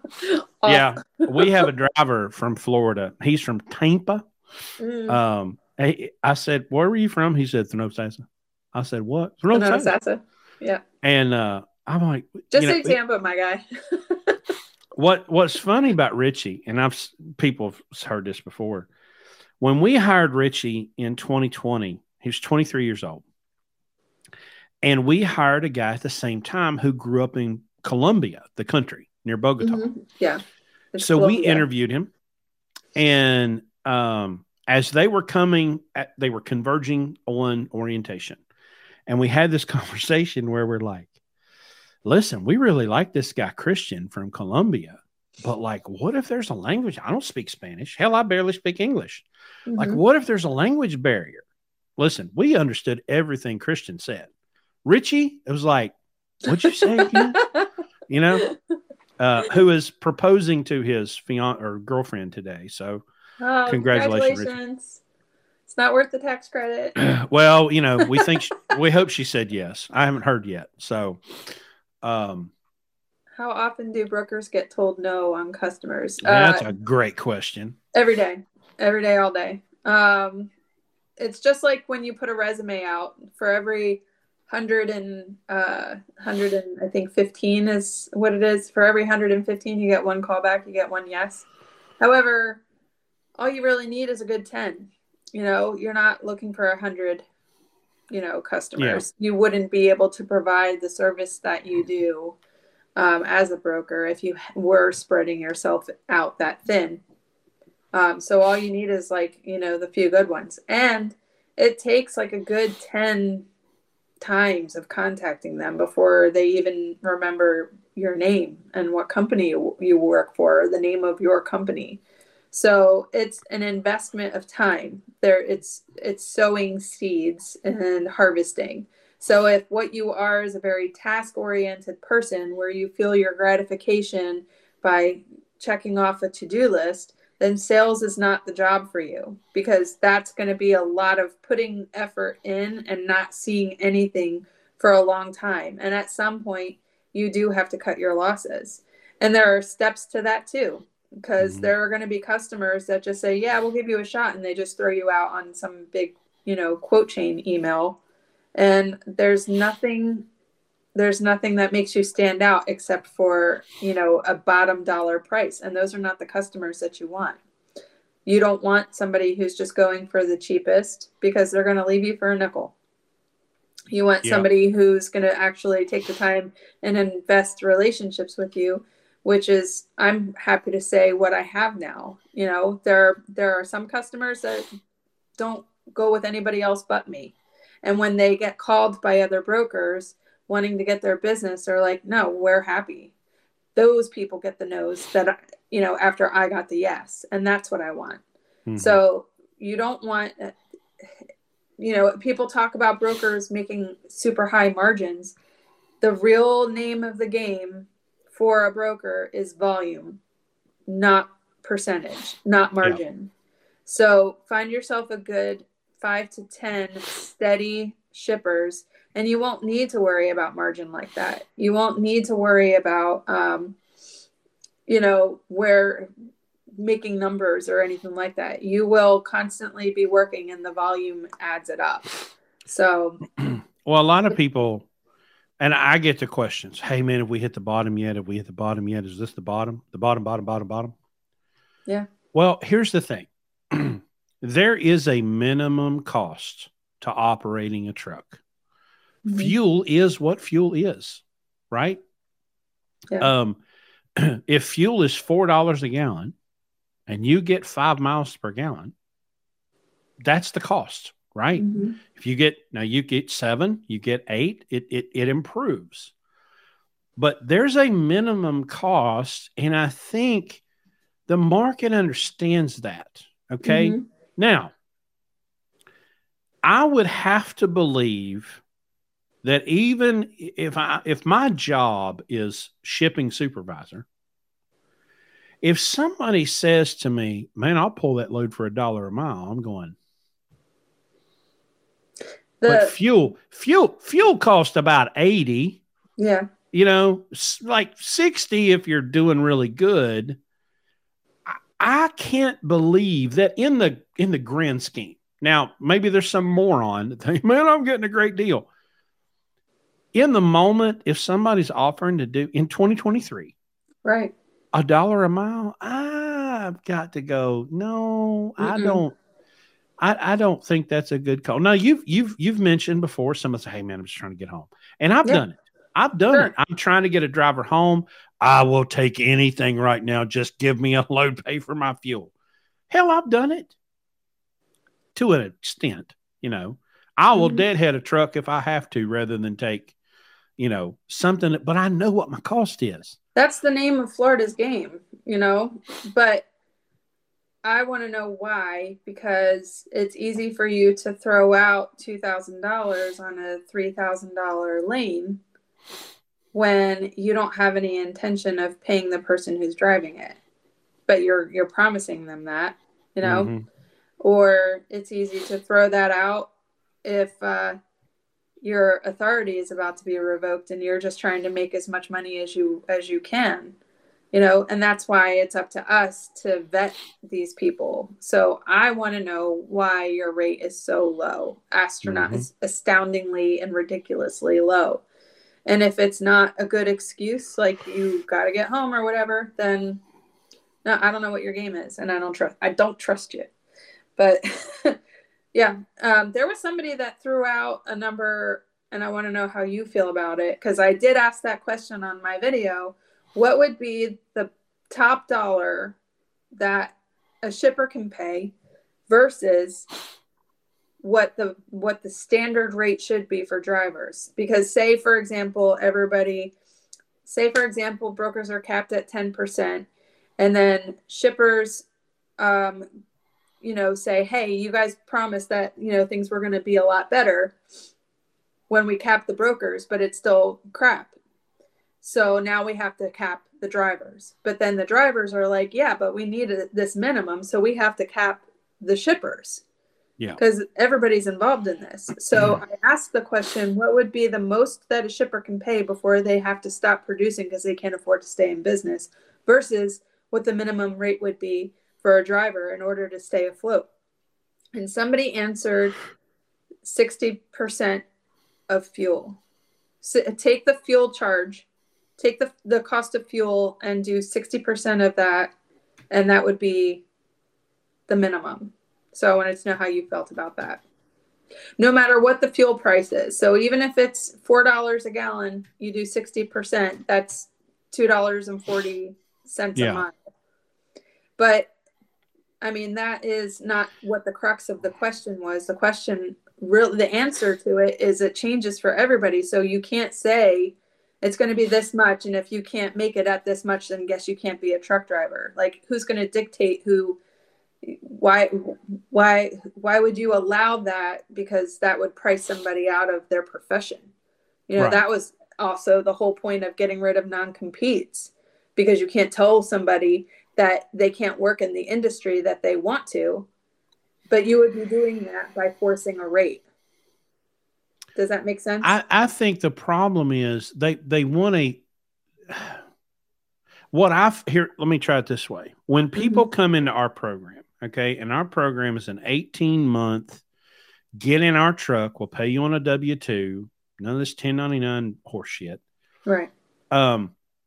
And over 18 months, we will try to mold you into a person that thinks like a business person instead of a truck driver. Okay. Sure. Everybody wants blanket answers, right? Well, because like tolls, for example. All right. Tolls is always a big topic. Well, do you want us to run toll roads or not? Well, I can't give you a blanket answer, because what if we do the math using the BSE 9000? Well, you can drive 75 miles out of route, which would take you an extra 15 minutes. And that's a lower cost than paying the tolls, especially in Pennsylvania. My God. Okay. Sure. But what if you don't have time to do the extra 75 miles? What if we have to take the toll road in order to make on-time delivery? Because you can say, man, look I avoided the tolls, and you missed the delivery appointment, and now you're sitting there for 3 days waiting on them to reschedule it. Then, congratulations. Would you just consider that an accessorial, just like you would detention or lumber or something like that? It's a cost of doing business. Now, you can avoid it, maybe, but you have to do the math every time. And so we got a guy that's, I don't know, he's probably 12 weeks into the program. And he made some decisions that were not good. And so we have a group text we use in Signal Messenger. And he made this really, really bad trip planning decision that bit him in the ass really hard. And Larry said, well, did you do the math? And he says, what math? Which got a Larry Long special as a response. Did he break out his abacus? Yeah. And I said, sorry, well, Larry. one of my gifts as a fleet manager is I can see what you're going to do. Like, I can go, okay, well, that's not going to work. I can look and go, okay, well, you're here and you should be here and you're not here and you have to be there. Because I just do the math, right? Mm-hmm. All the emotion goes away when you get this guy out, because this is the bullshit eliminator. Right. If you are 300 miles away and you've got 3 hours to get there, the calculator says that's not going to happen. So what are the consequences of that decision? Mm-hmm. And so I have to explain to people sometimes they're in a pickle right now. They're going, oh my gosh, all this. And I'm like, yeah, well, today's Tuesday. You know that decision you made last Wednesday? Well, it's taken to now to come up and bite you in the ass. Mm-hmm. And that's really difficult for them to accept, but that's my job, my literal job description. We had a guy one time, he said, well, man, every time there's a problem, you figure out a way to make it my fault. I said, because it is your fault. My literal job is to show you how the decisions that you make as a driver can come and bite you in the ass as a business owner, right? That's my job. That's literally what he pays me to do, is to say, well, you made this decision and that decision, and now your friend consequences have shown up. Let's see how this worked out for you. And consequences, you know, and so sometimes I have to tell people, hey, well, if you would have done this differently, then this outcome would have also been different. And the ones that succeed go, oh, wow, yeah, I can see how I made that decision in the moment, and usually based on emotion, you know, or I'm tired, or, you know, listen, y'all, I wasn't thinking 3 steps ahead, which is what you're supposed to be doing. I'm tired as hell right now. You know, I had a week, but here I am, you know? So that's when I'm back to when I made that TikTok of Larry saying the only reason that truck drivers hate brokers is because brokers are better at their job than truck drivers are at theirs. And everybody got their feelings hurt. I knew it was going to hurt your feelings when I made it. That's why I clipped it. Because sometimes your feelings have to get hurt for you to go, oh, maybe I need to make a different set of decisions. I had to hurt your feelings on purpose. Right. You have to skew what the idea of kindness is, because it may hurt your feelings, but it'll clear your vision. You know, he's doing a kindness. There might be a very fatal flaw in the way that you are working your business. And you can either look at it like he's just trying to be an a-hole and he's trying to make himself look really good and make you feel bad, which why would anybody really want to make you feel bad unless they're projecting? Or he's being kind and he wants you to succeed. And this is the way that you are going to succeed. This is what you have to do in order to do it. I'm confident that there are probably people that could do it better than I do, because I have resting bitch face.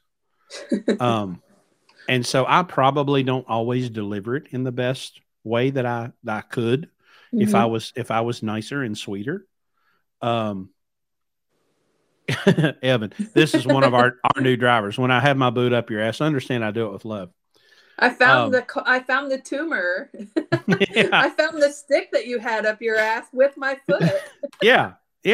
Thank you. Know, it's tough. And back to scale.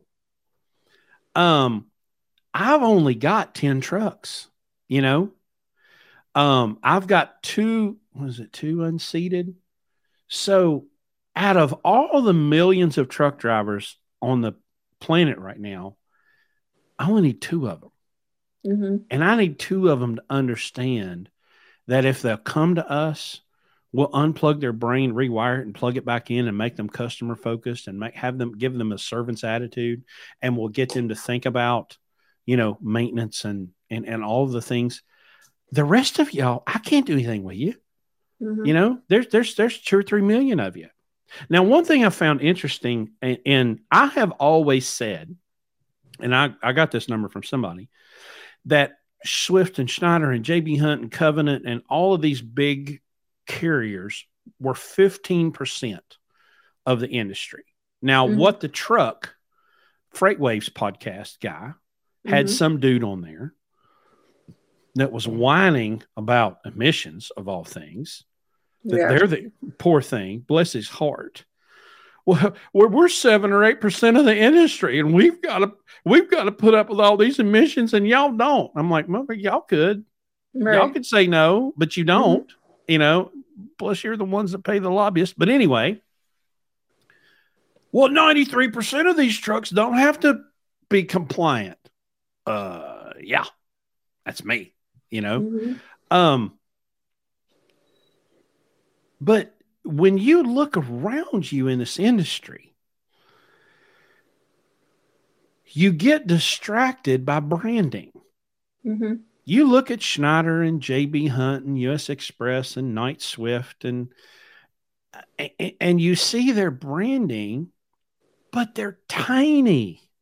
Their revenue is so small from their actual assets.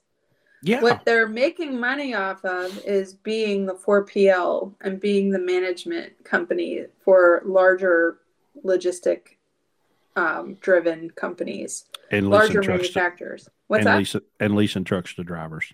And leasing trucks to drivers. And leasing them to drivers. Let's not leave that revenue stream out. Let's not. But I mean, if you want to take a look at where the most money comes from, it's probably their 4PL, their brokerage, because they are managing. They're taking those leases on mostly to accommodate those larger companies that are handing all of their freight over to them and say, do something with it. We could not afford the manpower that it would take to manage all of this. We'll just pay you a percentage of whatever. And that's what they do. I would rather have the freight that require, like the oversized stuff. I mean, that's one thing. Listen, y'all can shit on Landstar all you want. And there's a percentage of it. They deserve it. Okay. So give it to them. We have the freight guards to prove it. But, and it's a big but. Okay. Uh-huh. They got freight y'all wouldn't dream of. They got freight that y'all will never access because of your shitty attitude. Okay. The high, wide, and heavy stuff that Phil, who's in this comment section right now, that Phil does, the AA&E stuff. There are agents at Landstar that will never take your phone call. I tried calling one of them one day because I had this team. I had this husband and wife team. So I called a friend who I know does this really, really, really super exclusive high dollar freight. And I said, hey, man, can you give me a contact? She's like, well, you can try to call this guy, but listen, understand he's not very friendly. And she was absolutely correct. This dude, I managed to keep this dude on the phone for about 6 minutes. And at the end of the call, doing my best sales pitch ever, he goes, all right, give me your phone number and maybe I'll call you. Yeah. Like, I hear that all the time. Man, right? Okay. There's stuff there that if you will specialize you, if you will make you better, if you will make you more valuable, if you will make you more skillful, if you have something to sell, there are, and it's not just Landstar, hell, Mercer's got it, and I'm sure everybody's got their super high dollar stuff that you can do if you'll make yourself valuable enough. And that's where I have the problem with these advocates like the North American Driver Resource, whatever, and the Truckers Movement for Justice. What are they offering to make you better? What are they offering to make you more valuable in the marketplace other than saying, well, we're going to go beg on our knees before Congress and we're going to get the FMCSA to fix your problems? How? Show me the last time the FMCSA solved any problem ever. So the thing is that the rule is just that. It's just a rule. 371.3, it's a rule. A lot of people, including somebody who has recently been in my comment section, failed to listen to Schoolhouse Rock and hear how a bill becomes a law. But couldn't pass an 8th grade civics test. Yeah, I mean, a rule is not a law. It's not been ratified. It's not been codified. It's not been passed by Congress, and it has not been signed by the president. So right now it's just a rule. And there are contracts in place that are subject to tort if they are broken. So FMCSA can say whatever they want about transparency, but the language that they used in that rule really creates way too many loopholes and is just not concise enough to be the panacea that everybody else is talking about. And all these drivers with like all this arrogance and hubris come into my comment section saying, just you wait, when you have to show your bank, I will never have to show my bank statements. How dare you? Never. So to make it very clear, the parties of a transaction are the ones, the direct line. So my shipper pays me. That's one transaction, and we are parties. Me and the carrier, that's another transaction. Two transactions. And yes, both deserve transparency, but only regarding those transactions. That's the rule. And even if there was any kind of leeway for a driver or a carrier or owner-operator to see that transaction, if we have a non-disclosure agreement in place, you will not. And we will disclose that on a rate confirmation. There is a non-disclosure agreement in place. We will not be able to disclose X, Y, and Z. And we are well within our legal rights to do that. Contract law, folks, goes way, way, way back further before there was even a United States of America. Okay. Before there was an FMCSA. Listen. There was somebody that was mad about something that I had said in the comment section when I said I don't give a shit what the law says. I really don't. Right? Well, you think something, and I said I'm fine with abolishing every 3-letter agency. Get rid of them all. I don't care. It doesn't matter to me because I don't worship at the idol of the state like it's some magical Not supernatural being. It's say somebody is going around lying about you or accusing you of something, and you know you didn't do it. So you're just like, okay, say it. Say it, but prove it. That's how I feel about transparency, because that is geared towards what they claim are the dishonest brokers. And we've already talked about where that 65% number comes from. But they're claiming that, there's a crap ton of dishonest brokers. Cool. That doesn't apply to me. Did we talk about that 65% before the show started? If not, we might need to hit that one more time. Okay. So when you are a freight agent, not owning your own brokerage, you will be under a 3PL. And much like what you go through with Landstar, you get 65% of the load. The 35% that's remaining goes towards operating costs and insurance and things like that for you. So you're basically paying them 35% of your profit. And the same thing applies to a freight agent that's working underneath a 3PL or a broker under a 3PL. So say I'm a broker under a 3PL and I make $200 off of a load, I'm immediately going to have to forfeit 35% because they vet my customers, they vet my carriers, they provide the insurance. I'm working under their MC number. I'm working underneath their bond. So it's worth it because I don't have to deal with that all myself. I don't have to deal with factoring. I don't have to deal with getting my own bond. I don't have to deal with getting my own authority. I don't have to deal with the rejections from factoring companies because my authority hasn't been active for a certain amount of time. Things like that. So that's the standard these days is 65%. That might be where that number is coming from. When people say brokers are getting 65%, when we probably should be getting 100. That's the work that we made, that we did. That's the margin that we made. So that being said, there are a lot of 3PLs that are like, well, everybody is offering their freight agents 65%. We're going to offer 70. And then we're going to give them bonuses on top of that if they meet certain profit, requirements or quotas. So, when carriers see that happening, they're going to be like, they're making 75% off of it. No, we're not. We're making 75% off the margin, which is usually 10 to 18%. And if you're doing LTL through regional carriers like YRC, Central Transport, FedEx, Southeastern Freight Lines, things like that, then usually you're charging a higher margin because those are only a few $100 shipments.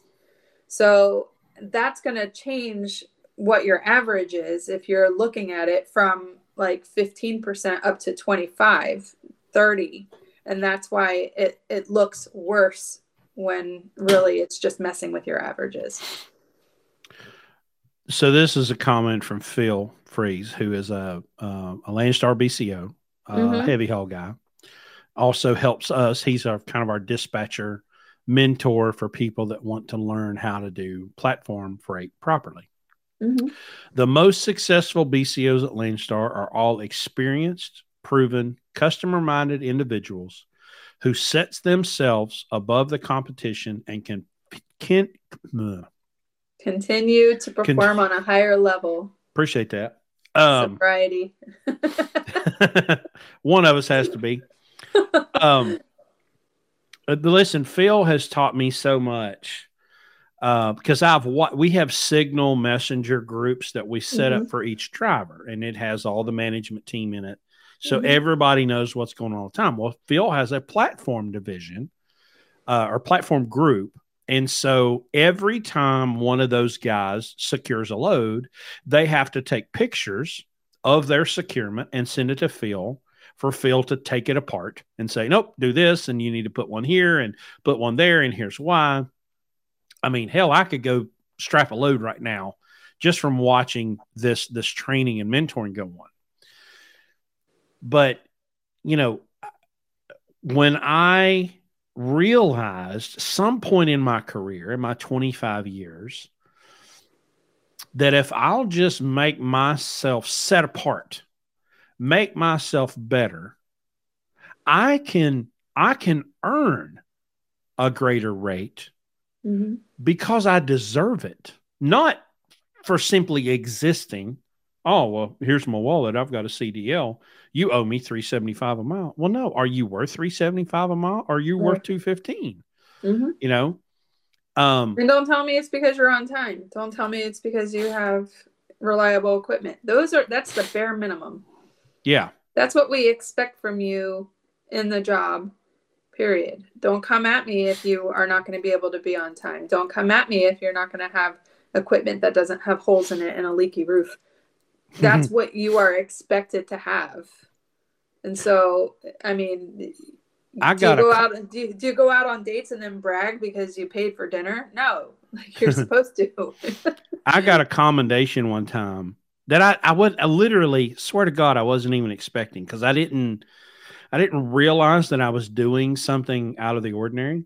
I was at Anderson Trucking Service. I was leasing a truck from them in a pad wrap division where you carry blankets and bars and all that stuff. And it's all white glove stuff. And I'm delivering at a mall, right? And we've got all these fixtures for Justice Tween or whatever the store, American Eagle. And they had like 10 trucks show up. Well, another truck for the same carrier, ATS, shows up. Well, I'm being selfish in this moment. And that's why the commendation surprised me.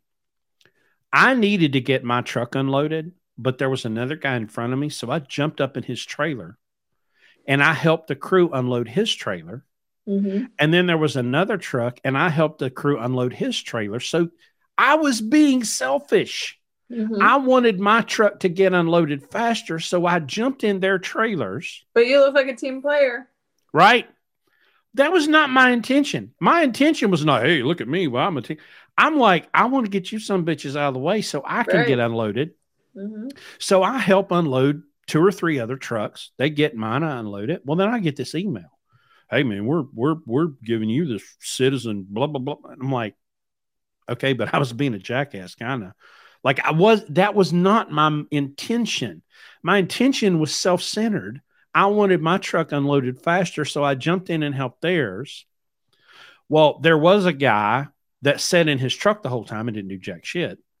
Mm-hmm. And that guy got a reprimand because he was paid like $400 in that rate to unload or to assist, and he didn't do shit. Well, they took his $400 away from him and gave it to me. But that's not why I did it. Right. It was in my mind when I looked at that, and this was 10 years ago, but I looked at that and I went, but what I did was really selfish. My motivation was, it looked as though, oh, look at me, I'm going to jump in and help unload all these other trucks. Well, that wasn't what I was doing. No. But it taught me the lesson from you. It taught me the lesson that if I'll be customer focused, mm-hmm. guess what? I get bigger rewards if because ultimately what I was doing was helping them, Yeah, it was selfish. But trying to help myself. So Evan is asking the question, what kind of things can you do to separate yourself from the pack, which is a little bit of what you're touching on here. So, and I asked that question when I said, hey, when everybody has these blanket rates, what's going to make you stand out? And like, for example, I have a degree in biology. I wanted to be a veterinarian. So in order to go to vet school, you needed to have certain GPA, you needed to have certain grades, you had to have letters of recommendation, and you had to have volunteer internship hours. So if everybody has all these things, if everybody has all the great grades, if everybody has all the great test scores and everything and all the letters, then what's going to make you stand out to a college acceptance board? That's what I was facing. So same thing applies to you. What's the thing that's going to make you go above and beyond? And that is completely subjective to the kind of customer that you want. Because there was one customer where the only reason why he gave me a chance is because the first time I called, I listened to how he dropped out of high school. And now he's so proud because his son is graduating and he's going to be able to retire in 5 years. And boy, isn't his wife happy about it? And that has nothing to do with freight. Right. Nothing. But he got to talk about himself. Are you willing to do that? Are you willing to build relationships? Are you willing to be communicative? Are you willing to listen to the needs, not like Chris here, with like an intention of getting an in or selfish reasons, but actually building up a relationship so that you know what their needs are and you can anticipate them before they even come up. Like, hey, I know you're moving glass and you're probably going to need an air ride. So, things like that. Know your customer, know what their freight is, know what their lanes are, and anticipate that 3 steps ahead the way that you have to when you're making business decisions anyway. So Phil adds, communication is key, but go above and beyond that. Mm-hmm. Develop a personal relationship with the agents you enjoy working with or brokers. Mm-hmm. Solve problems instead of creating them. Oh, hell yes. Preach. Amen. It takes hard work and dedication. I mean, the number of times, listen, this is so stupid, but I'm going to say it out loud. I went and created an email address for every account, every truck. It's LS, Landstar, the truck number @.com. Sure. The number of agents that have said, oh, thank God you have an easy email. Like, that's all it is. Kind of did that for me. But now when I think about that, I'm like, yeah, somebody has called up and they've got 17 consonants in their email address. I love bikerbabes @gmail.com. Like that's not helping someone. Mm-hmm. Again, I did it for me, but it helps them because it's simple. It's LS, the truck number @whatever.com, And the number of times I remember a couple of years ago, this agent called me and she was like, I'm in a pickle. I need a truck. And I didn't have anybody within 300 miles. And I deadheaded a truck 350 miles to pick up her load that was absolutely not worth the miles that we had in it. It wasn't. But now she says these words to me. Hey, I wanted to call you before I posted this. Those are my favorite words in the English language. Sure. When you say you're going to call me first before I post it. Well, I've earned that. Yeah. There are some loads that I have for my contract that I don't even have to talk to the driver. I just know I send it and they're going to have a truck available to me. You know what I mean? And it's because I treat them well. I pay them well. And they've earned that because they do a good job. They check in. I don't have to call a driver. My customer is not worried. I just send it and they're like, thank you. And that's the easiest job that I have, is the one where I don't even have to lift a phone call. I just build it and send it, and that's it. Done. Yeah. Automated. The next best thing to automated. So, and the best thing that I can hear is, I know that you're not the cheapest, but I wanted to make sure it's done right. So, it's really just what's important to your customer. If price is the factor, then you're going to have to appeal to them, but I promise you they're going to leave you. That's not going to be a relationship customer. But if your equipment is fitting for them, or I have one customer who ships to prisons, and their drivers can't wear jeans and they have to have an ID, and they have to go through like all of these things. They know that I'm going to provide them with a carrier that fits all of those needs. That has nothing to do with price, and he's willing to pay for that. So you just have to listen to what your customers listen to hear, listen to understand, not listen to just act like you're listening and they feel good about that. Okay. Because the last thing that they want to do is repeat themselves. I can't remember if we've mentioned Pittsburgh Power tonight. We did not. That could have something to do with the copious amounts of alcohol that I've consumed since before the show started. But Pittsburgh Power has been our sponsor for a year. Pittsburgh Power OPS. And listen, Pittsburgh Power, the sponsorship relationship is mutually beneficial, but we've talked about them for years because we have a Mercedes engine with 1.8 million miles on it, and that's because it's had an OPS on it. We believe in Pittsburgh Power because relationship.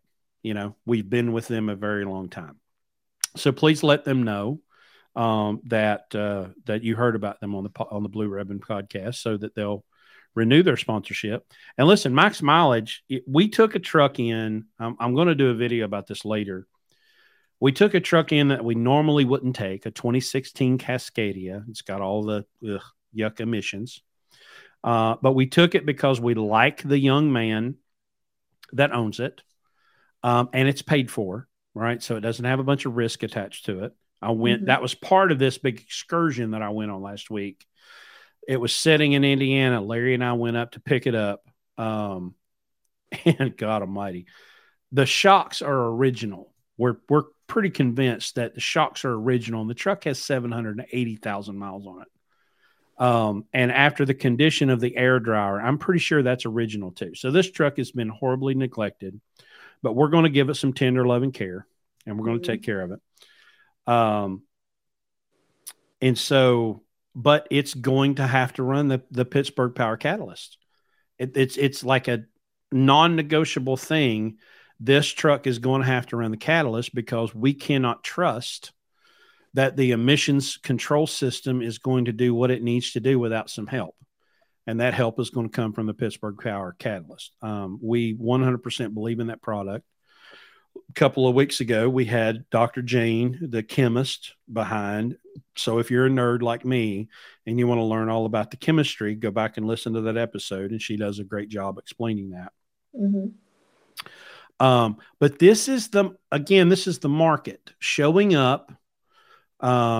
Emissions controls were forced upon us. They're not helping us. And so the market has provided a response, and that's the Pittsburgh Power Catalyst. I promise you, if you run the catalyst in your truck, you will immediately notice a difference in your emissions engine, in how many regions it does. Your DEF usage should go way down. And this is all the what we've been reported has happened. And we've seen it. We did a diesel force cleaning on a 2016 Cascadia, and when that thing came to us, it was nothing but yellow lights. The thing wouldn't travel 10 miles without shutting down for a regen. We did a cleaning on it. We started running the catalyst, and for like a year and a half, didn't have any problems. So Pittsburgh Power is our friend, and we're glad to have them as a part of the show. Let's see. Do we have any more comment? Oh, well, there's Lee Byer. What's Lee have to say? Phil could vouch for the fact that in the heavy haul world, it's not uncommon to put a guy on a plane to make last minute team run happen. Yeah. They don't mess around in that heavy haul world. Matthew, a broker I use more than others, had a short comment about books yesterday. An hour I called back. When I found I was going to have to wait 14 hours, she told me, give me 5 minutes. Boom, detention pay. Relationship. Well, that's doing what's right. If you're sitting there waiting, again, it's not about intention. It's about behavior. So if you've been sitting there waiting, then you're owed detention regardless of if it's the shipper's fault or the broker's fault. It doesn't matter. Now, if it's your own fault because you missed an appointment and now you have to wait to be at work in, then don't even come knocking because you know you're wrong and you're nasty. But if it's the other way around, if it's any of the other two situations, there shouldn't even need to be a 5-minute phone call or 5 minutes between that phone call. It should just be like, hey, I'm here. I made it on time. 14 hours are telling me I got to wait. Okay, I'll pay you detention. Or a layover, or both. You know, that's just the right thing to do. So tell her that it shouldn't take 5 minutes. Well, like at Landstar, because especially when you're dealing with a brokered load, we tell our guys, and this is why we're so adamant and anal about sending the email. If when you arrive on the property, you will send an email that says, I have arrived at the shipper. I have arrived at the shipper. 6 words. Okay. I love getting the email. Where's the truck? And I'm like, there. Look out your window because I know. Read your emails. And then when you leave, I have departed the shipper. Loaded and rolling. Now I have not only an electronic digital trail through email, I can back that up with a GPS tracker. Now, and then if you'll add to when you sign your paperwork, arrived 8 o'clock, left, departed noon. Well, now I have something I can go to the customer with and say, look, man, we arrived at 8 and we didn't leave till 4. We were there 8 hours and here's where we arrived, and here's the GPS data to back it up, and here's when we left. But when they won't, well, I'm not doing all that. Okay, well, you're not getting detention. Did that thing just mute me? Did it? Yeah, I think so. It just said you've had enough. Yeah, well, you know. You don't have to go home, but you can't stay here. Listen, there's brokers. They've infiltrated my computer. That's right. Lane access, are you still here? This is great from Phil. Contrary to popular belief, technology has not killed the good old boy system. That's 100%. That's true. fair. Mm-hmm. That's 100% true. Sure. Because if you know somebody that knows somebody that knows somebody, sure. You know, I'm gonna take it. Well, let me put this one up here. I have a 2016 Cascadia. The catalyst 100% will help. I have just over 1 million miles, and I love Pittsburgh Power. So I had to get that one in there for the sponsor. Definitely.